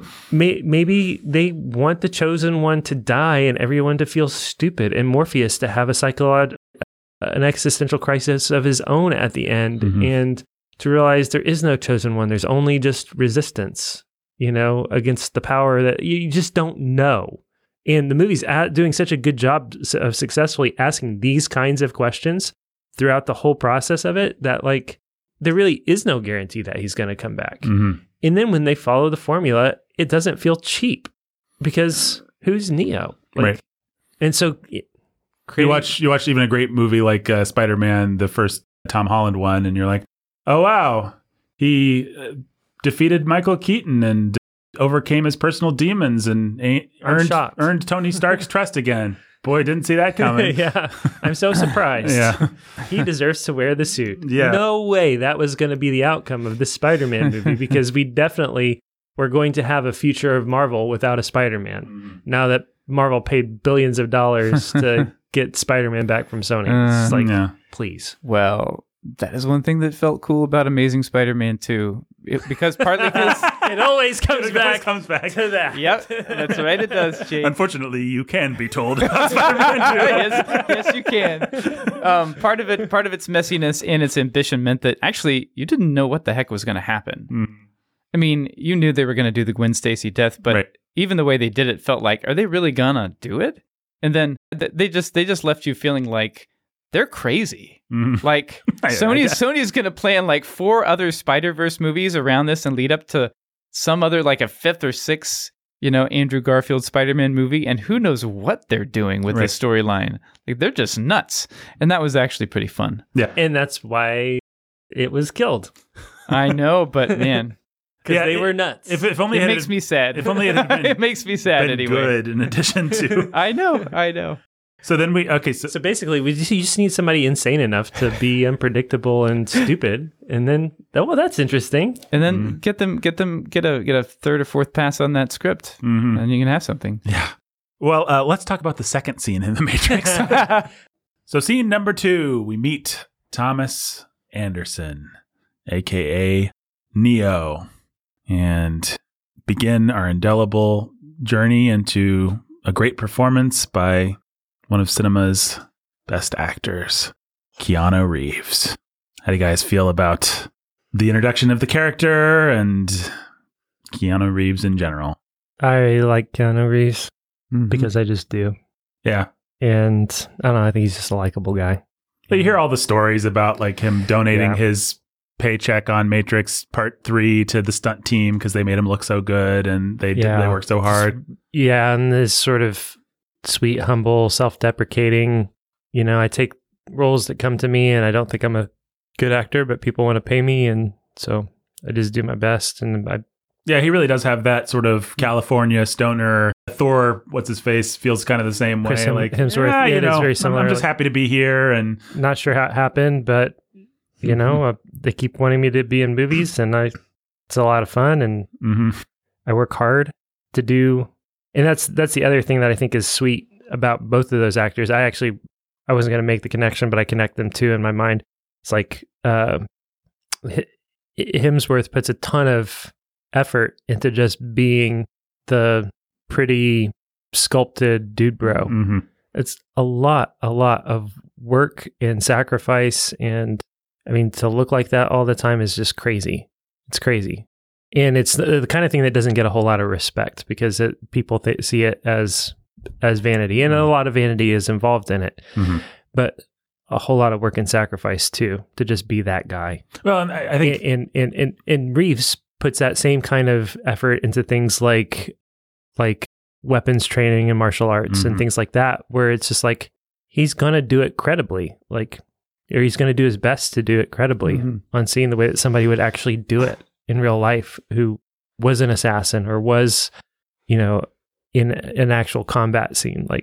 And that's cool. Like you have a dude that's like, you have dudes that are like not great actors, not a lot of chops, do a couple things well and are humble and sweet and just willing to put in the work. I like that. Yeah. I have a great respect for workmen in any industry, and Keanu Reeves does just feel like, and I like the Legend of Reeves. I like the videos of him showing off his gun training, like he can actually do all the stuff. Actually compete. For John Wick. Like he can reload a shotgun that fast while in a certain pose with one hand and all that kind of stuff. It's just because he works hard at it, and it does add a certain something. And that is a place where The Matrix was pretty influential, by the way. We're so used to it now that we don't really think of it that way. But you take a lot of those 90s action movies, let's say The Rock with Nicolas Cage and Sean Connery. Those guys not doing a lot of training to make sure that they can play those characters. I bet Sean Connery didn't hit the gym once to play this elite super assassin character that he played, and they just kind of cut around it and get stuntmen and whatever. It's fine. But the idea that we're going to have Hugo Weaving and Carrie-Anne Moss and Lawrence Fishburne and Keanu Reeves in, and they're going to learn how to do this stuff. They're going to spend months training so that they can just do the kung fu, and we can have wide shots and we can hold the shots and we don't have to edit around it. That's a fairly recent idea and a new idea. And that's one of the things that I really hate, by the way, about the Bourne movie or the Batman movie, Christopher Nolan style, the quick cutting stuff, is because our actors actually do train up at this point, but then they don't get to show it off. don't get to show it It's off, edited in such a way as to, you feel like they're editing around the fact that the actor can't do it, whether that's true or not. And it's like, I think a lot of them actually can do it. I mean, there's always stuntmen. Jackie Chan used stuntmen. Don't let anybody ever sell you the hype that, he does all his own stunts. Nobody, not Jackie Chan, nobody has ever done all their own stunts. It's a liability issue. You cannot have your main actor shut down the whole production because he broke the wrong thing or broke anything. And so it just doesn't make dollars and cents. Although Tom Cruise has done that, shut down production by... Yeah, well, Tom Cruise... And Jackie Chan. But that's the brand, and that's part of what you're That's the brand of both of them, both of those men. And even Jackie Chan admitted later in life, like once his glory days were kind of behind him, he said, oh yeah, of course I used stuntmen. It's not that I never said I used stuntmen, it's that I allowed my other people to... I stood by and smiled while other people said I didn't use stuntmen, but I, for certain things have. And also, even if they are not using stuntmen, they're still using trick photography and, we don't actually want Jackie Chan to jump off of it's not that he's not an incredible athlete that did great things. It's not that it's not cool that Keanu Reeves trained up for this movie. And Keanu Reeves has become, over the years, a very credible martial arts star, which is weird because he's got the weirdest body for an action star. He's this tall, kind of gangly. Wispy. Yeah, you don't realize until he's fighting with Agent Smith at the end just how tall and gangly and kind of wispy he is, but he's so weird when his kicks are so weird, and he's just not. He doesn't intuitively have the body of a martial arts star, but he's really figured out. First with Neo when he was a little younger, and now with John Wick and some of there was a movie called Man of Tai Chi or something like that. That he directed. Yeah. He's the villain. Yeah, he plays the villain. It's really fun. It's really fun. And it's got a great martial arts showdown with him at the end. And he uses his bigness to his advantage there. And it's just, he's a very unlikely and interesting physical performer. I really like that about him. Like you can't name another martial artist type that moves exactly like he does. You have to qualify it with type because I still don't believe he's a martial artist. I do. I mean, now I do. I don't really for this movie, but for John Wick, I believe that Keanu Reeves. I believe he's a combat artist. That's for sure. Yeah. At the very least, like I believe he's more or less doing this stuff within the confines of Hollywood ridiculousness. I would say I certainly believe him more than I believe Lawrence Fishburne or Carrie-Anne Moss. Even in this movie, like you can just tell he trained hard and knows how to do the stuff. So he's actually not that tall. Is he not that tall? He's 6'1". 6'1". Well, tall for Hollywood. Tall for Hollywood. They're mostly in the fives. Yeah. But 6'1". You know what I mean, though. His body is just. Oh yeah, he's just a gangly type. Yeah, he's just a gangly type. Like he's just and it's sort of like a weird combination of gangly, but then stocky when he puts on the muscle, and it's just interesting the way he moves. His kicks are very like his leg is very stiff when he does the kicks and stuff. I don't know. He's just an interesting performer. That's all. That was my only point there. And I would say the thing about Keanu Reeves that people should understand, because people either say that I remember everybody kind of hated Keanu Reeves around this time. Like he's just the Bill and Ted guy that can say whoa, and oh great, now he's playing the chosen one. People that like The Matrix kind of made fun of him, and now he's kind of had a career renaissance where everybody on the internet is ironically, or maybe not so ironically, but sort of ironically, like Keanu Reeves is the best. We love Keanu Reeves. Yeah, you get him to cameo in your rom-com or something like that, right? Exactly. And people will watch it because they want to see you can have a rom-com with no bodies, and if you can get Keanu Reeves to cameo, people are going to watch your rom-com because that'll be awesome and it'll be memeable and create a memeable moment with Keanu Reeves. Which is fine, I guess, if that's what people's useless lives allow them to, if that's what gives them pleasure. Great. But I actually think Keanu Reeves does have a real star quality. It's not that he's a good actor. It's that he's a good beer. I mean, I would say he's a bad actor. Like he can never make a line of dialogue sound like convincing. What would be really great is if they cast him as somebody who had to use a British accent for an entire movie. Yeah. Well, exactly. That'd be really cool. The less said about as great as Bram Stoker's Dracula by Francis Ford Coppola is, the less said about that, the better.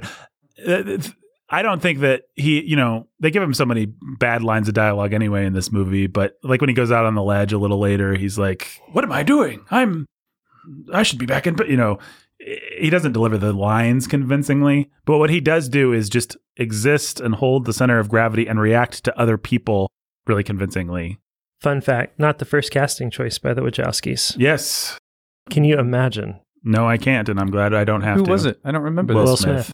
Oh. He turned it down for Wild Wild West. Wicca Wild Wild West, James So West. that's right. It was going to be Will Smith and Sean Connery. That's an urban legend. That's not true.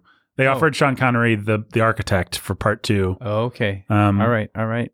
People like to say Sean Connery was offered Gandalf and Morpheus. They actually never offered him Morpheus. And I don't think it makes sense that they clearly have a intentional color scheme, if I can put it that way, with this. Like, this movie is supposed to be diverse. I don't think they would offer the mentor role to a white guy.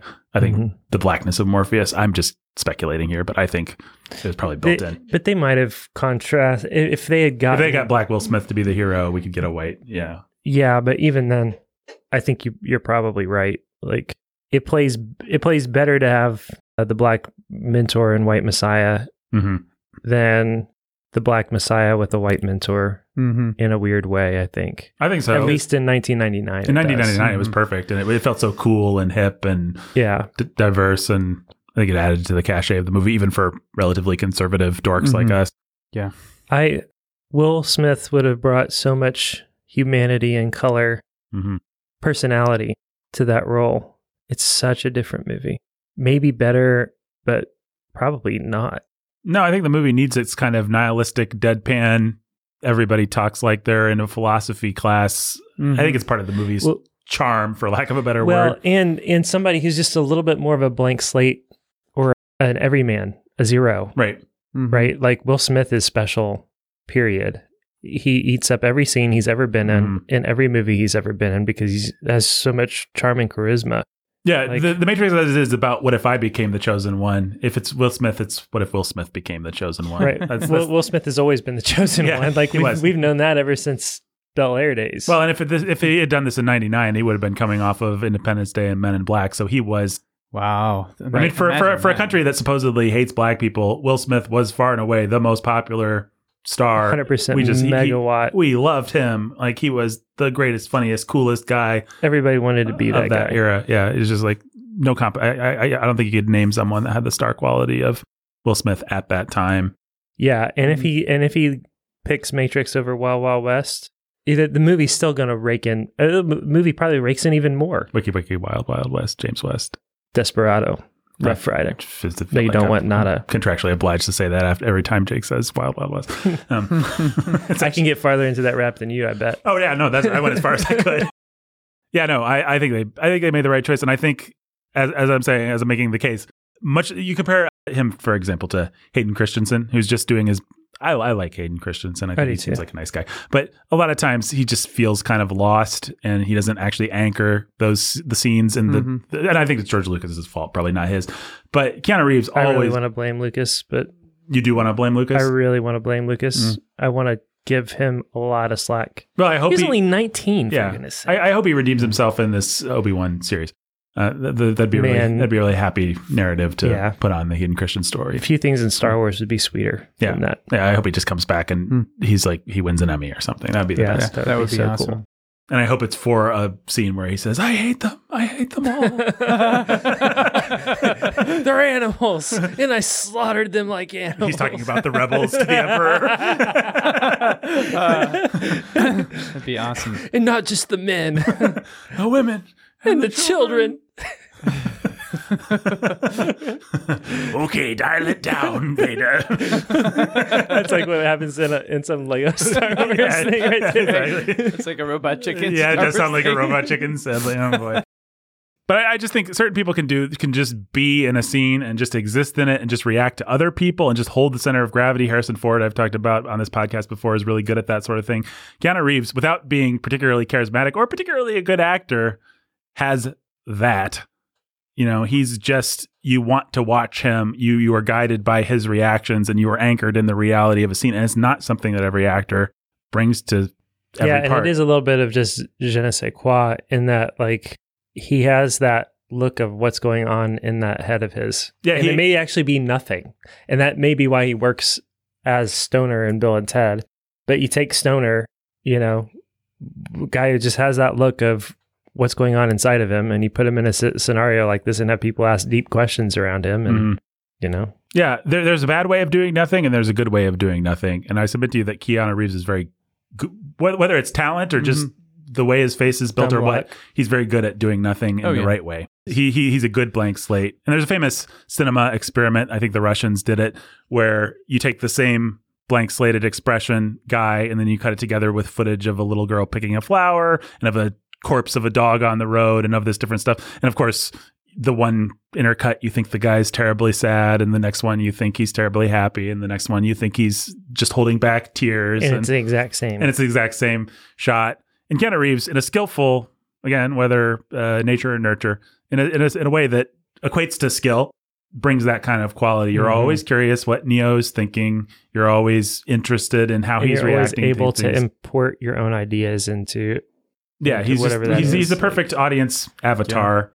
And it really just, it doesn't matter that his dialogue delivery is a little bit clunky, actually. It just, especially the way the Wachowskis use it.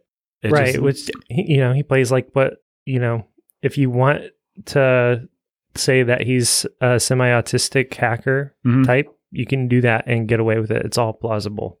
Well, it helps in that they don't write him a mom or a girlfriend or anything to really leave behind. He just apparently exists between this stupid corporate world where he has no friends and the cyber world where he's guilty of every crime. Every computer crime, I think he says. Well, what's interesting is that you don't sympathize with him. Yeah. Right? It's not like you feel his plight and difficulty and you're like, it's like with Bruce Willis and Die Hard, you actually feel sorry for him at different points and you're like, oh no. But with Neo, no, you're just absorbed. You're just absorbed into Neo. Yeah. And if you feel anything, you feel his loneliness, but it's your own loneliness, maybe. That's, No, I think and that's the desire for a tribe of people that understands you and that understands how jacked up everything else is, and you can share ideas with or something. I mean, not to be too corny with the metaphors, but this movie he really is the ultimate avatar that you just jack into, you just plug into, and see the movie through his eyes. You don't particularly feel, like you're saying, Ben, you're not sad because, oh, my friend Neo is like you would be for, John McClane, his feet hurt. Yeah. It's more like, yeah. My feet hurt, or yeah, I'm experiencing this. It's interesting, and I don't even know whether the Wachowskis were doing it on purpose. They probably were. I mean, they seem skillful enough. I think so. I mean, it's more like what you really track with is you enjoy Neo's frustration and his enlightenment. Mm-hmm. That's what you enjoy. But it's not because you care about. I don't know how to put it. If you feel any suspense, it's, oh boy, I've had to pass a test before. It would be nice if he makes this jump. Yeah, and he's probably not. I know he's not going to. So that's kind of awkward. No, that's true. You feel a suspense during the training section, or I do at least. Or you feel the tension even of the very first test of, is he going to be able to make it out the window and do the thing? And that tells you right away that, oh no, in a normal, what I would expect is he would suck it up and make that jump. But instead, he's being carted away by Agent Smith here. Well, that is how lopsided the movie becomes if Will Smith's in it, like you were saying, Jake. If Will Smith goes out on that balcony, you're like, oh yeah, Will Smith doing another crazy Will Smith thing. I know he's going to be fine because he's Will Smith. Mm-hmm. He's Agent J. He does these things. Like, but Keanu Reeves is just like, yeah. Ted's being kind of serious in this movie. I wonder what's going to happen with that. But then that plays pretty strongly when Will Smith is like, I can't. You can see it. He would make it work. There's a plausible version of this movie that's awesome with Will Smith, and maybe it's 1 billion times more successful. Probably makes 1 billion times more money because he was really hot at that time, right? Commercially. The other thing that's interesting about this opening scene and this movie in general is that it has gone from being a really contemporary movie that felt so cutting edge to being, I think if we'd watched this 5-10 years ago, it would have felt kind of clunky, like, oh, they're using those computers. But now it's actually come full circle and it's retro. Yeah. Like, this is just a retro movie. I think we're watching it on the cutting edge of when it's retro, actually. Like, 90s nostalgia is kind of maybe even past now. I don't know where we are in this cycle. No, we're deep in 90s nostalgia. We're in 90s fashion right now. Yeah. It's one of the most stupid and egregious discouraging cultural mistakes that happened in a while. Yeah. Yeah. It's just like, are we really Are we really doing baggy pants and cargo pants and oversized flannel shirts and crap like that again? That really? style of sunglasses is back, and the scraggly hair and it's too bad. Can we just skip? If we could skip the sort of heroin chic, like the really skin and bones ladies, that would be a nice thing to skip. Not happening. Not happening. We're going to do that too. Yeah, we've been doing it. Yeah. Oh well. Well, it's what's weird about it is the filters that I think probably all of us have. It's everywhere. But what you see is avert your eyes from somebody who is still living in the 90s. And what you don't see is, oh no, actually that person is cutting edge, hip, cool. Yeah. And once you realize that, then you have like the perspective shift suddenly, and then you see it everywhere. It's like, oh, okay. It's when we go to work, when we go to school, when we pay our taxes. I don't know. How did the technology strike you guys in this movie? Because there's certain screens that look really stupid, and then she pulls out that dumb thing to suck the squid out of his belly, like that clunky. Were you guys tracking with real? Were you guys like, this is now-tro, retro, or weird-tro? Like, this movie doesn't hold up like I thought it would. It's its own little. I didn't experience it as retro. I experienced it as a cohesive. This is just what the Matrix looks like. This is just what kind of like Star Wars or something. Yeah, it's its own thing. Even in the sense of, I thought part of how that played really nicely is, most of the tech that you actually get in the ship is pretty nondescript or whatever, and feels sort of like cobbled together, like what you might find on the Millennium Falcon. Right. But then in the explanation, we're actually in the year 2360 something. We can't be for sure. 2199, I think. Yeah, okay, but it doesn't matter. The point is, it doesn't matter. $21.99, Jake. Thanks. I really appreciate that. Don't matter to you, Jake. Try paying attention during the movie, Jake. Thank you for that very important correction. That is very helpful to my point. The point is, the Matrix, the computer is locked into 1999 as a really great year. The peak of our civilization. A really great time to just kind of keep everybody locked into. And so even like that's kind of true, actually. Like, things were pretty great in 1999 relative to everything else. 9/11 hadn't happened yet. Will Smith was at his height, and things were cool, and the internet was a thing, and a lot of. So just all that stuff is just like, it doesn't have to be futuristic, and it doesn't have to be anything else. It's like the machines recreated 1999. So yeah, it's okay. So that's just where we are. It's its own weird sidebar. Yeah, and the movie's so stylized anyway, with the green filters. Exactly. And everything. It doesn't really. And everything just kind of lives in its own little world. It's self-contained. Yeah. Yeah. The only places where I was jarred, cell phones always throw me. It's always weird to watch a movie like The Matrix and realize they only had flip phones at the time. And it doesn't bother me, but it's just like always kind of like, I forgot cell phones came out like less than 2013 or 2007, or when did Steve Jobs do the first iPhone? Oh, it wasn't before 2007, I don't think. Yeah. But anyway, the lack of an iPhone or a smartphone always throws me. And that dorky machine that they used to remove the bug felt really like a crappy 90s trope. Yeah. There's certain moments. It's always interesting, like in a Star Wars movie when he says, "I'll see you in hell" in Empire Strikes Back. It's like, we don't talk like that in Star Wars movies, but they didn't know what people talked like in a Star Wars movie. So they talked like that in that one.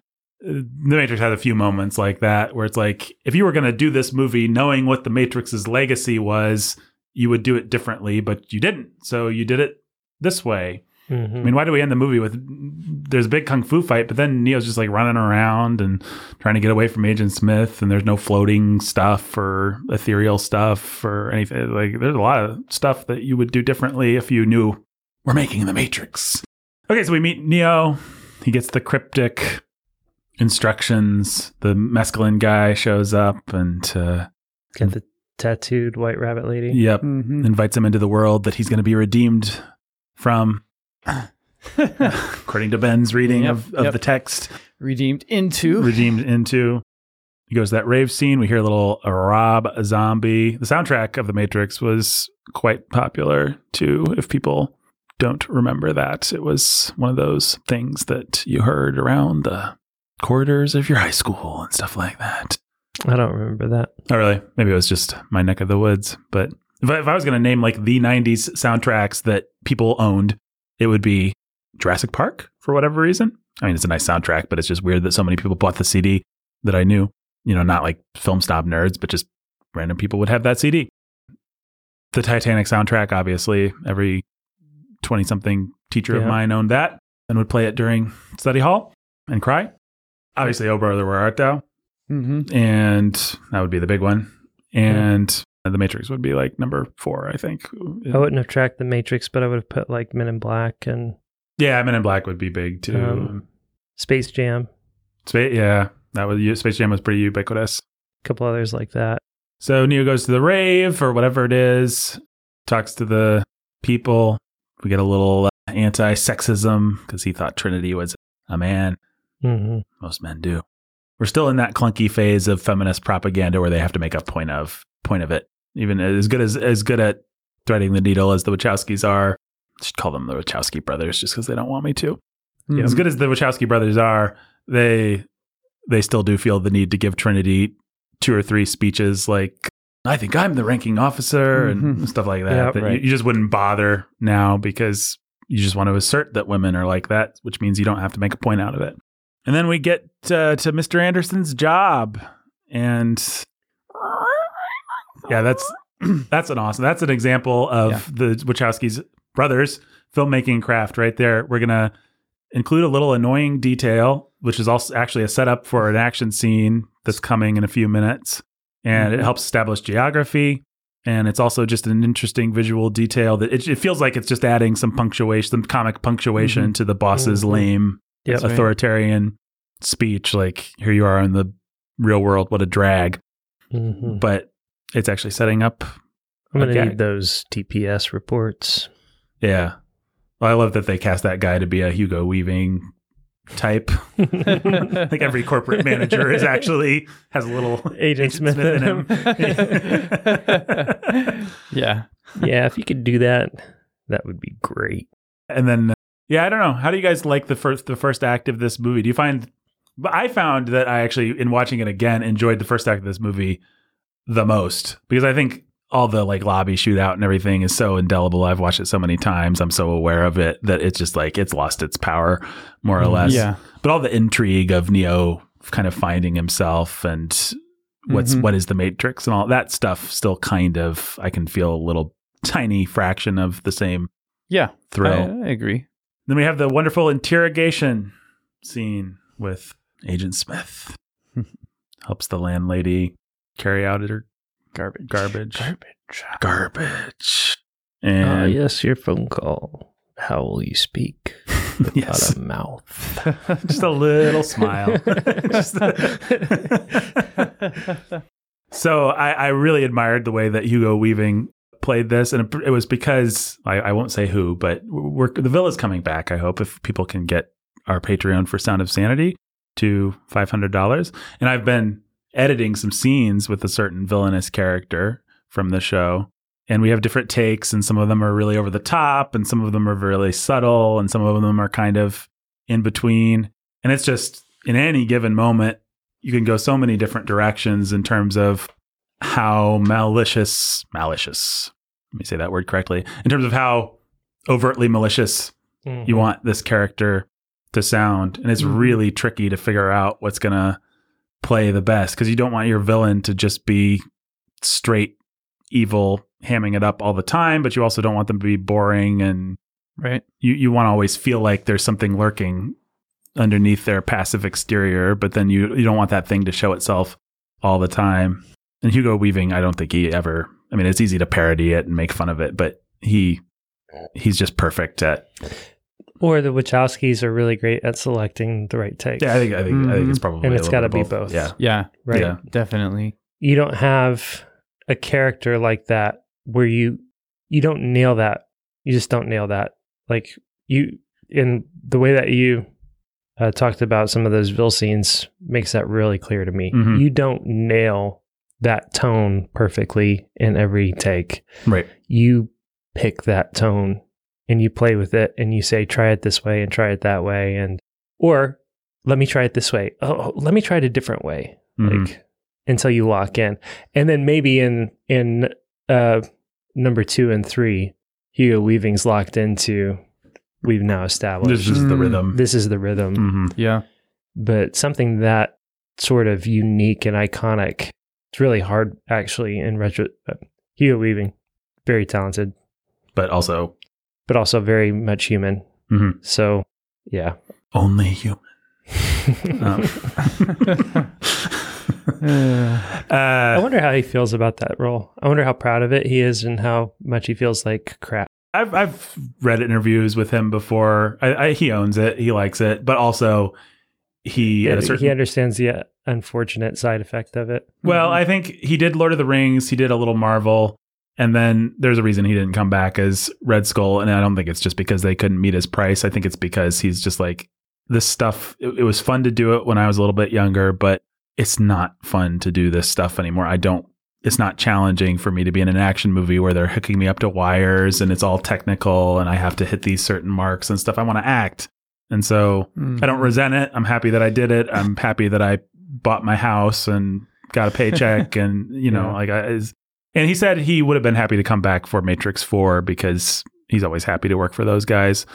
But they don't want to. Well, it sounds like, now this could be PR and I kind of hope it is. In the same way that like Andrew Garfield is definitely not in the new Spider-Man Mhm. movie and that sort of thing. Yeah. And I hope that that's what this is. What he said was that they reached out and they couldn't make the schedule work. I like to think that if they wanted an Agent Smith cameo in Matrix 4, They'd make it work. It wouldn't just be like, oh, darn, Hugo can't do it. So I guess we're not going to. It's like, no, either you write Agent Smith in or you don't. Yeah. And I'll be so much more excited about the Matrix 4 if Agent Smith makes any kind of a return because, The star of the show, man. yeah, he's the best. Wonder if we'll even be able to watch Matrix 4. Yeah, well, that's worth talking for a second about. The Wachowskis have said that the whole thing was a trans allegory. It was always intended that way and subconsciously intended that way. And I don't know. They're confused about many things, including the nature of intentions. Oh, you can have subconscious intentions, right? Yeah, I mean, they have a point. I mean, the movie does feel like it was a pretty effective trans allegory, actually, but I certainly don't think you have to read it that way. And Right. if Christians make a choice to still enjoy this movie on some level, I don't think I necessarily have a problem with that. To each their own, I suppose. But it's definitely there. The sexual androgyny is definitely there. And more perverse than I remembered it. I think just more on my radar than it used to be. Even just that rave scene felt slimier. Like looking around, maybe it was just watching it in high def instead of 15 years ago on home video, I think, because DVD actually wasn't a big thing when The Matrix originally came out on home video. Like there's just a lot of details that are going on in kind of the sides and corners of the frame that I didn't remember. Yeah. Yep. Like, why was everybody so happy about this movie? So Neo, we have that body horror scene where his mouth gets sewn up and he gets a little spider and then he wakes up. And then I guess the next big thing to talk about is the infamous red pill, blue pill. So let's talk about the Lawrence Fishburne of it all. What do you guys think about Morpheus from the perspective of 20 years down the road? Do you think he's an effective mentor? I really thought he was going to play much dorkier and lamer than my memory.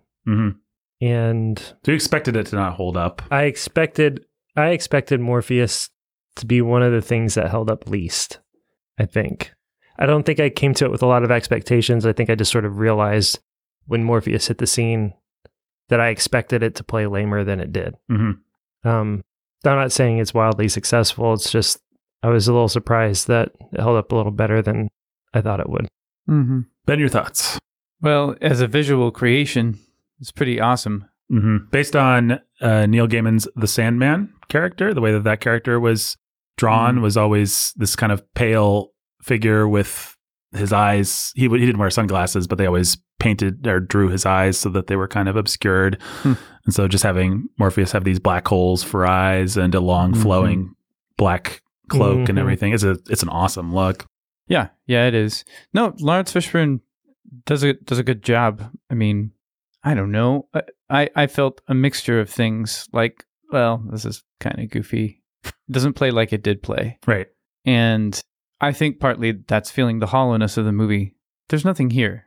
There's nothing at the center. Right. And Morpheus is all about making you feel like there is a lot at the center of this movie.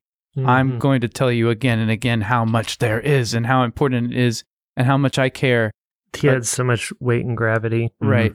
And so the more that you realize, wait a minute, you don't have anything to say about reality or existence, or you don't even have an intelligible answer to these philosophical questions that you're asking so profoundly, the more you feel like, Morpheus, come on. Like, but the thing is, he's not answering anything. He's asking questions that every idiot who thinks Dostoevsky is profound is asking, right? And of course, when you get to the answer section of Dostoevsky, you feel like, well, that's stupid. But, you walk through that existential angst, and, it's like what the thing that opening salvo that Nathan said, you feel like there's a splinter in your mind and all that stuff. No, who doesn't feel like that? Like, sure. He's good at gesturing, but in the end, like, what is the point of Morpheus's life, and what does he actually hope for? What does he actually want? And the more that you try to take the film seriously on its own terms and say, okay, he really wants these answers and these things, and he wants this profound experience. What is it? Well, one of you guys, I think Jake, made the point that Cypher's motivation actually is a lot more sympathetic than the movie wants to pretend. Yeah. Cypher's like, what did you say? I think he says, what did you save us to? What is this freedom? I just do what you say on this dank spaceship. That's right. I could be eating steak. Like, I could be having fun. I could be in a world with like real relationships and colors and things to eat that aren't this gruel. And if that's ignorance is bliss. Like, Cypher makes you can land where you want to, but Cypher makes a great point. It's not supposed to be sympathetic, but because we're all supposed to want that freedom, right? But whatever reality is, we want to know it and deal with it. Actually, really? Do we? Yeah. It kind of depends on what reality is. Well, and again, I think for the movie's intended audience, which isn't us at this point in our lives, it's a feature, not a bug, that the reality is so barren and nihilistic and everybody's wearing potato sacks. Right. Right. Because that's reality, man. That's what we think it is. Yeah. Yeah. It's dark and hard and sucks, but we make our own meaning. Yeah, exactly. And most of that is just sex. Right. Yeah, exactly. Oh my goodness. Yeah. Well, anyway, I like Morpheus. I like his physical performance. It's the closest to anime that I think any character. Awesome. Just the way he has his hands behind his back, all the stuff that's just on a knife's edge of being cheesy and really dumb. Yeah. Like the sunglasses that with the nose pinch, the pince-nez or whatever. It's wonderful. Yeah, no, it's great. And the way when he fights Agent Smith, the way that Lawrence Fishburne plays it, like, well, okay, I'm not as good at kung fu as Keanu Reeves, but I know how to act kung fu. Yeah. And then you're like, this is really cool. Just watching you move. It's fun. Like, he does a good job with that. I remember feeling when we got to the sequels, like suddenly Morpheus experienced a severe downgrade. Like he was like an upper tier, like super profound, cool guy. And then suddenly he was just like, I'm a sidekick. And sometimes I act like Morpheus used to act. Well, the sequels, I would argue, maybe to their credit, but they wanted to interrogate Morpheus. They wanted to actually ask the same questions that you guys just were. Like, does this guy actually have anything to say? And so their answer was a lot of people in Zion actually think Morpheus is crazy. And we as a movie, ultimately, we do side with him, but he's not this popular. He's not everybody's Obi-Wan Kenobi. Actually, our heroes are the outliers because they want to listen to Morpheus, which is an interesting place to take the story. That's true. Maybe a bad place to take the story. No, I think that probably makes it better. I thought it was interesting, but again, I've always been a sequel apologist. And is that just because I'm the world's most contrarian of contrarians? Maybe. we can see how deep the But if you contrarian. aspire and posture yourself as the world's most contrarian of contrarians, are you actually a contrarian of contrarian, or are you the ultimate conformist? I don't know. It's kind of question that you might get in a movie like this. Yeah, that's right. What's really going to fry your noodle? Later is, what does it mean that, does it mean, I think the fact that they got a black guy to be the father figure made a ton of sense at the time and really worked, and we all bought into it without even thinking about it. Like, he can carry that kind of Obi-Wan weight better than an old gay British thespian type like Alec Guinness could have. And Is this Uncle Phil or yeah, exactly. And those were the father figures, That we the grew up cultural with. father figures that we wanted at the time. I liked, in going back to it, how crazy Morpheus actually feels. Like, you can tell, because you see the first time you see Morpheus, it's a little newspaper clipping and it says like terrorist or something. And Lawrence Fishburne is clearly playing that. He's playing this zealot with a weird messianic light in his eyes who just has this half smile. And to me, that does feel like the kind of person that you would follow down the rabbit hole, actually, a little bit more than like a Gandalf or a Sean Connery type. Like, you could see why it might not be good, but you could see why someone would buy into absolutely like a cult, like a good cult leader. This guy is really very weird. true. He's just ever so slightly. He's a great big black father figure, but he's also 3% androgynous with the way that he carries himself and his clothing and everything. And he can be your buddy. Like, Neo wakes up and outside of the Matrix, and he's just like sitting behind him, legs curled up. But then he can also be so otherly, and he's a believer in something that is beyond your reach, and he's opening your eyes to it. And whether or not he's crazy, there's only one way to find out, and that's to go all the way with him down the rabbit hole. Yeah. And there's something dangerous about that, and the movie doesn't shy away from it.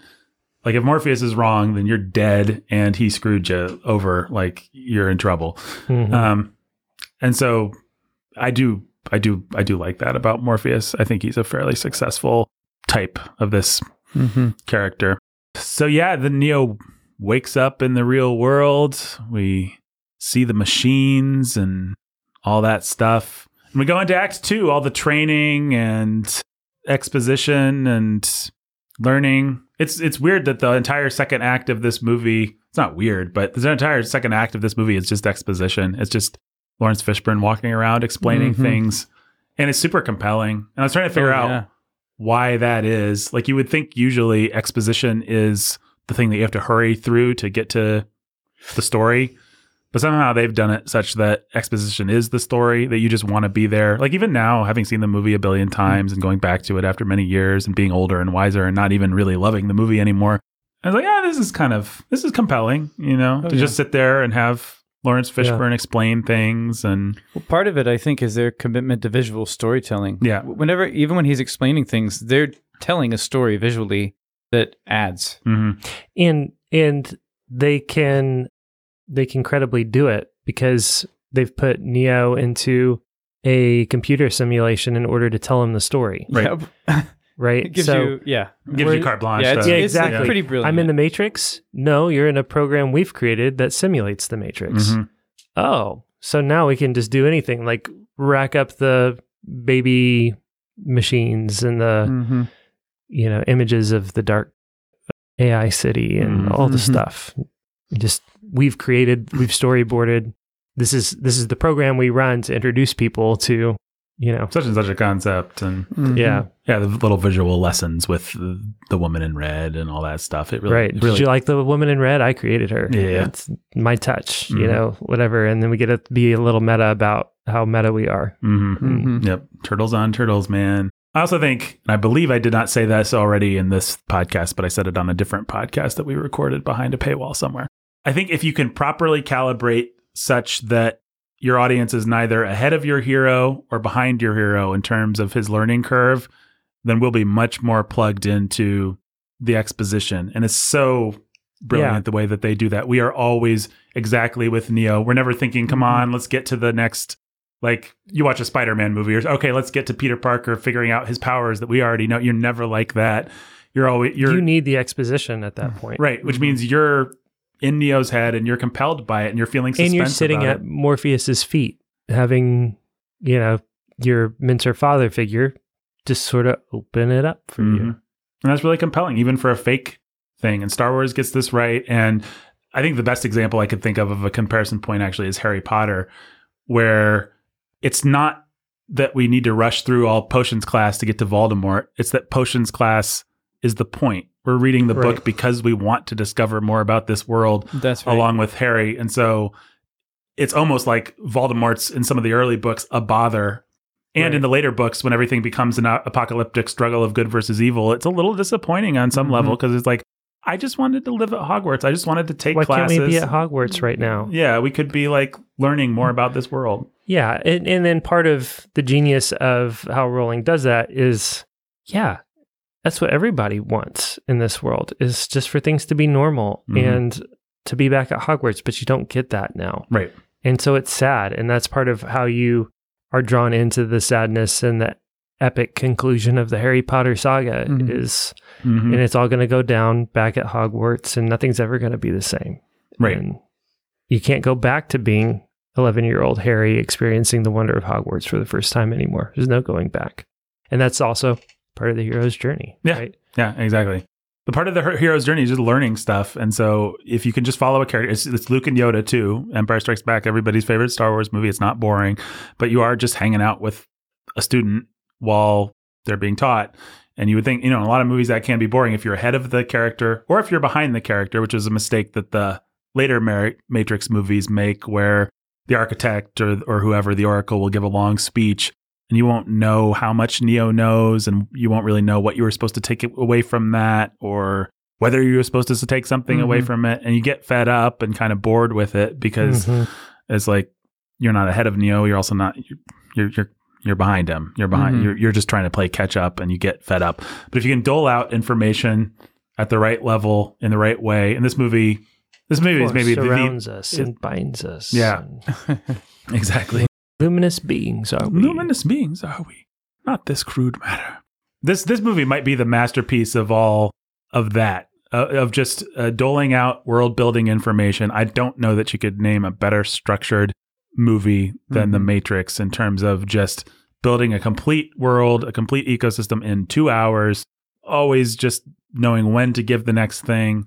And there's stuff that's so dumb, but you just, because you're emotionally invested and because they know how fast to go past it, like the body can't live without the mind. So now the stakes are that you can die. Come on. We could have written a better stakes than that somehow. Yeah. I mean, but they understand that if you move right past they move past it, they give it to you. They don't leave it out, which would be bad. Right. They've established that you can die in the Matrix. That was what needed to happen, and you needed to move it past it quickly enough that you didn't think too much about it because it doesn't actually make sense. But also, it's one of the dodgier, get it? That's a pun, I guess. It's one of the dodgier pieces of lore, and so they don't front load it. They kind of sandwich it in the middle of things. And I don't think I ever even thought to question it until this watch. Right.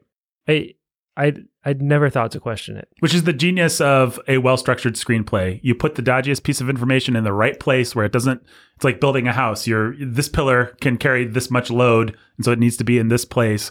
That's what they do. And it's like, we've already established so much stuff that's made so much sense and been logical enough. Now we're going to take a little risk here, and then we'll draw back and we'll do this over here, and we'll make sure it's all really compelling and visual and interesting. And your audience wants there to be stakes. They want the characters to be able to die because the movie's boring without it. So they're willing to, they'll give you that one.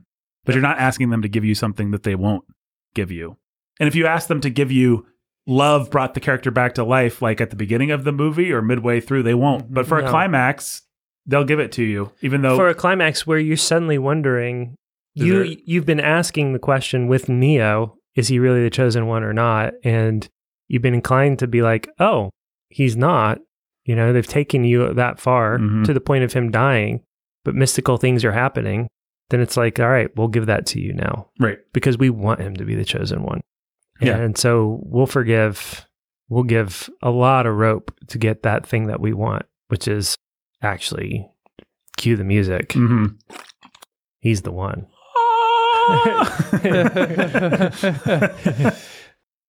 And Morpheus was right. She just told him, exactly what he needed, only what he needed to know. Mm-hmm. I will say, I still don't know. It's always bothered me that the Oracle lies to him. I don't know what the philosophical point or what the moral of that is or why. Does she though? Yeah. He had to choose to be the chosen one? No. Actually, what she says, you're waiting for something, another life maybe. He gets another life. Like he dies, and then he has another life. Yeah. She doesn't lie. It's kind of brilliant. I mean, yeah. Wow. You know, I've lived with this movie for 22 years or something like that. I actually feel non-sarcastically a little bit mind blown, man.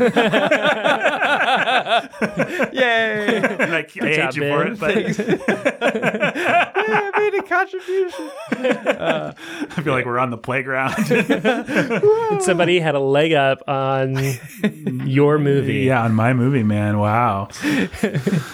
Ben's a cooler nerd than I am. He's got more currency to spend. Oh, darn. Now you need to punch him with your knowledge. Yeah. Put him in his place and Yeah. exact some vengeance. I'm waiting for it. Well, Ben, as you'd know, if you'd seen Ghost in the Shell too, you probably have seen Ghost in the Shell. I have seen Ghost in the Shell too. Oh dear. I guess we should talk a little bit about the Oracle, as long as we're there. Another Black Lady authority figure. The two actually trustworthy, warmish characters that are these black characters, which is interesting. Yeah, although she plays much more into that's considered a racist stereotype than anybody in the movie. The magical Negro type. But you always want to forgive that because it's really effective. It's really effective. She's really warm and maternal and authoritative weird. And mystical and mystical. Yeah, I mean, and down to earth at the same time. And she does an amazing job. Yeah, actually. It's really nice. It's really well done. Well, again, in terms of perfectly calibrated screenplay, they are going for this cold, nihilistic, dystopian thing, but they know exactly when to bring. I was about to say a little color, but that sounds racist. But they know when to bring warmth and personality, and we're making a movie where everybody's a deadpan cipher character. But now we got this mama figure who's cooking food in the kitchen and balancing things and taking care of these kids that are all prodigies and. Yeah, and has some genuine human sympathy for Neo's predicament, which is not something that we've seen very much of. From genuine human sympathy from one person to anybody else. Yeah. And and we get some sort of condescending sweetness about Morpheus, our Obi-Wan, who then makes us feel like, oh, I kind of want to feel bad for Morpheus. Like, it's like he just got all sweethearted, you know? Yeah. Yeah. Yeah, well, the Oracle really he got bless your hearted, you know? Yeah. He did. Yeah. The Oracle's like your point she's like the point of where transcendence, meets the storyline. Like as close to God as you get. It's like, I mean, she's called the Oracle. I know. Yeah. She's called the Oracle. She has a perspective that's greater than Morpheus. She looks down at him, condescends to him, and gives you the sense of like a divine order, basically. Which it's funny how the Wachowskis do and don't want that, They want to evoke the feeling of pop transcendent spirituality. Yes. It's why they have the little Buddhist boy with the spoon and everything like that. Like they want the feeling of the force of What if the magic that you experience are actually people who have the ability to break and bend the Matrix? Yeah. It's like that line that we're so tired of from every third Marvel movie. The stuff that you call a cult is actually just really advanced science. I know. It's hilarious. What's that? Deja vu? What did you see? They're changing things. It's a glitch in the Matrix. Yeah. There's a documentary called "A Glitch in the Matrix" about people that believe in whatchamacallit. Right. I've heard of that. What's the theory? Simulation theory, which I wanted to watch in preparation for this, but I did not have the time. So sorry, glitch in the Matrix. It's a glitch in the podcast. yeah, kidding. They're just all of these things that seem like there's some kind of controlling hand over human history. And obviously the best way to explain that would be that we're in a simulation controlled by computers. Yeah, that would be it. Yeah. Atheists are silly sometimes. There. Only sometimes, yeah. Least of all in the Matrix. I don't want to believe in God, but I'm committed to believing in intelligent design. So, computer simulation, I guess. I mean, it is just... Anyway, so the Oracle scene, I think we've said everything that needs to be said about the Oracle, except for that she really does... If you want to say this movie tricks you into thinking it's not going to be just a Chosen One thing, the Oracle really successfully throws off the balance. Like, you don't know where this movie's going after the Oracle. She does a good job of resetting your expectations and just making you feel properly like you're out of your depth and you don't know what's going on and don't know what's going to happen. That's pretty great. And then you get the Cypher's dramatic betrayal. Dun, dun, dun, dun. And Joey Pantoliano gets to do a little acting there and do a little monologuing and it's a good scene. Yeah, I like that scene. I mean, it's now I can use the phrase. It brings a little color to the movie. And having a villain who's just having a little fun and who's kind of different than doesn't speak in the same measured tones as everyone else in the movie. Yeah, it's nice to have that guy come in and just do a scene. Yeah, it is. And then did we mention this on this podcast or the other podcast that guy's kill line is stupid? Yes, we. I can't remember now. I don't remember. I don't know. Yeah, we've been here all day, folks. But Tank's kill line. Yeah. Leave it or not, you son of a gun. You're still gonna fry. Yeah, way too long. Way too long. Cypher, if you just dodge a little, he can't really move. He's like only half alive, so he won't be able to shoot you. Right. You just have to like run or something, and you'll probably be able to get him. Yeah, Cypher stands there for a good 30 seconds waiting to be shot.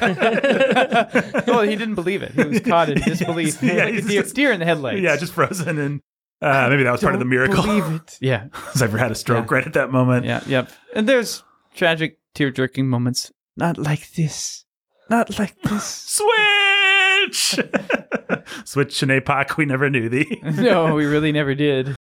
Yeah, I feel maybe a microscopic twinge in the heart for Tank and what's his brother? And Dozer. Yeah, I feel definitely, I always felt a twinge for even for Mouse. Even for Mouse. Yeah. No, I like that scene. It's a good scene. Yeah, it's effective. Raises the stakes some. Well, and it's after the stakes have been raised by Morpheus getting the crap beaten out of him and our heroes being thoroughly demoralized and us having a whole action scene that's not fun or cool, but it's just blood coming out of people's mouths and brick dust coming off of bricks and feels much more like a generic Joel Silver action scene of the time than anything else in the movie, and properly so, I think. So yeah, then we go into the climax of the movie, the third act. Well, first we have, what do we have? I guess we have Agent Smith's awesome interrogating Morpheus. Morpheus. You get 3 scenes of that. Yeah, that's nice. I like the way that they raise the stakes on Agent Smith. You can see a version of this movie where they just want him to play the generic Man in Black kind of character, but and you can see it actually in the wrong hands being a bad idea to have him go full psycho and be sort of unplugged from his purpose. But I really, maybe it's just Hugo Weaving's awesome acting, but I like the way that they do it. Agent Smith becomes a more threatening and entertaining villain, like the dinosaur. There is one other organism on this planet. The virus. Oh, man. Yeah, it's great. Yeah. No, it's really fun. It's wonderful. And I like that the other agents are confused by Agent Smith. Like, what were you doing? He doesn't know. I mean, all of the agent stuff is actually pretty fun. Yeah, it's great. It's great. And it's a wonderful way of repurposing the old trope of Men in Black for a slightly different and more sinister purpose after it had been thoroughly sort of made silly. And Men in Black, the movie, which I think was just 2 years before this, 97, I want to say, 96 or 96 is Independence Day, I think 97 for whatchamacallit, Men in Black. So making the Men in Black malicious again, wonderful. And then nothing is more scary than nondescript white men in suits, and nobody's more killable. Yeah. Well, I don't want to agree with that because it, goes against everything that we say on all these podcasts, but it is true that they make awfully compelling. If you want to feel good about killing innocent people, just have them all be co-opted and inhabited by nondescript white men in suits with male pattern baldness. Mm-hmm. Well, that is the other piece of exposition we should probably... Oh, go ahead, Ben. I was just going to say identity politics is what I was thinking watching this movie. Mm-hmm. I mean, every Christianity is identity politics in some broad sense, but just like, what Jake said, these guys are all possessible, controllable by the white power. Yeah, the white power controls. It's systemic and takes over. Yeah, and it is the systemic controller of all of this that needs to be eradicated. So anybody can embody this white maleness or be embodied by this white maleness, and once they do, then the only solution is to kill them, eradicate them. Well, but it may even be that the best way to go about dealing with the system is to kill them before they can be, quote unquote, possessed, because they're in the status of being an extension of that power. And of course that really comes in the later movies, but it's like, oh no, there are innocent people here, but they're not innocent because they're all capable of being inhabited and embodying white maleness. Mm-hmm. And so they're all part of the system. They're all part of the system, and therefore they're a threat. So kill them, because the only thing that matters is the end, where we deconstruct the society that's been constructed for us and can rebuild something new. And then the people that we didn't kill can be set free and join us. Yeah. Mm-hmm. But the only way for them to be set free is for us to kill the crap out of everybody that's in our way. Yeah. Yeah, no, it's incredibly potent and scary and really depressing to watch, especially the scene, the red dress lady in the red dress scene where Morpheus explains this philosophy in explicit language. Yep. And just tells us until they're unplugged, they are the enemy. Yep. And he's setting up the fact that we can just shoot some poor cop who's eating a donut. There's no cops that are eating donuts. I'm sorry, cops that are listening to this podcast, but some poor guy just reading the newspaper. He came into his job and we're just going to blow him away. And then we're going to have the guy be like, send back up. And then she's just going to fill him full of, riddle his body with bullets. And then we're going to get a nice overhead shot where we see all the dead bodies of the cops full of nice bloody holes for a second while they gather their wits for the next shootout. Right. Yeah. And the only people we don't have to turn into Men in Black are, of course, cops. Mm-hmm. They can just be normal people as they are. They still embody... They are the system that needs to be destroyed. Right. To begin with. You don't even have to make them into a metaphor. They exist as their own metaphor. Mm-hmm. Well, and not to give this movie too much credit or too much blame or to make it more important than it is, but it's just very striking to me that the people that run our world right now, the people that are responsible for Black Lives Matter, for Antifa, for various movements that dehumanize the enemy that is part of the system, they all grew up with this movie. The 40-year-olds that run things, the actual corporate overlords, they were 20 when this movie came out. They had their messianic figure tell them that if someone's still plugged into the system, they are our enemy. So not to overstate my case, but did this movie have a negative societal impact? Absolutely. Yeah. No question. and then there's everything downstream of that just continues. Guardians of the Galaxy stuff exactly, we always talk about. Yeah. The stuff we talk about with Guardians and that sort of thing. Yeah. It's just like, you're with us or you're against us. And however innocent in and of yourself you may be, you're part of the system and therefore guilty of all of it. And are just as, your death is just as essential as the death of the system. It's just the cost of doing business. In order to make an omelet, you have to break some eggs, as a famous butcher once said. Yeah. I mean, our heroes are terrorists, actually. If you want to think about this movie the right way, it is the story of people who say, we want to tear down a system, so that means we can just kill whoever we want, and we don't have to have them draw their gun first. We can just execute, we can just plant bombs. When you hear people talk about in the world of the Matrix, Morpheus being the most dangerous wanted man, it's presumably because, and this is part of the implicit story, he did things like that all the time. I mean, he's just known as a terrorist, and that's who we're celebrating in this movie. For. I mean, I always I don't like it when a Columbine type incident happens and people want to blame Hollywood. I think Hollywood has some blame, but also physician heal thyself, we're all sinners kind of thing. Realize you have depravity. We don't have to find an outside source to blame it all on, whether it's lack of gun laws or whatever. That being said, I do think this movie is in some sense socially dangerous. I don't like the idea of a teenager watching this movie in some ways, it's more dangerous than the people who opposed it ever knew how to give it credit for. Right? It's not that all they knew was it glorifies violence and guns and makes black trench coats cool. But it was doing something much worse and much deeper psychologically on all of us. And it was a part of, and this is that chicken egg sort of thing that we started with. You know, it's embodying a mindset that has been taking over society at large through our school and university systems in particular for decades upon decades. This is a part of the cultural Marxist movement. This is intersectionality. This is critical race theory. This is, there are the victims and there are the oppressors.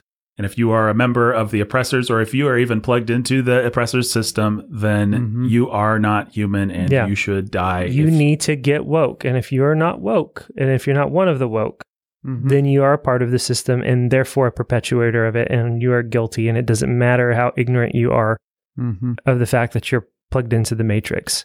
You're not woke. And so you must go. You have two choices: get woke or die. And I think on some level, the movie plays, and this is not to its credit, this is to its detriment, but the movie is more entertaining for that reason.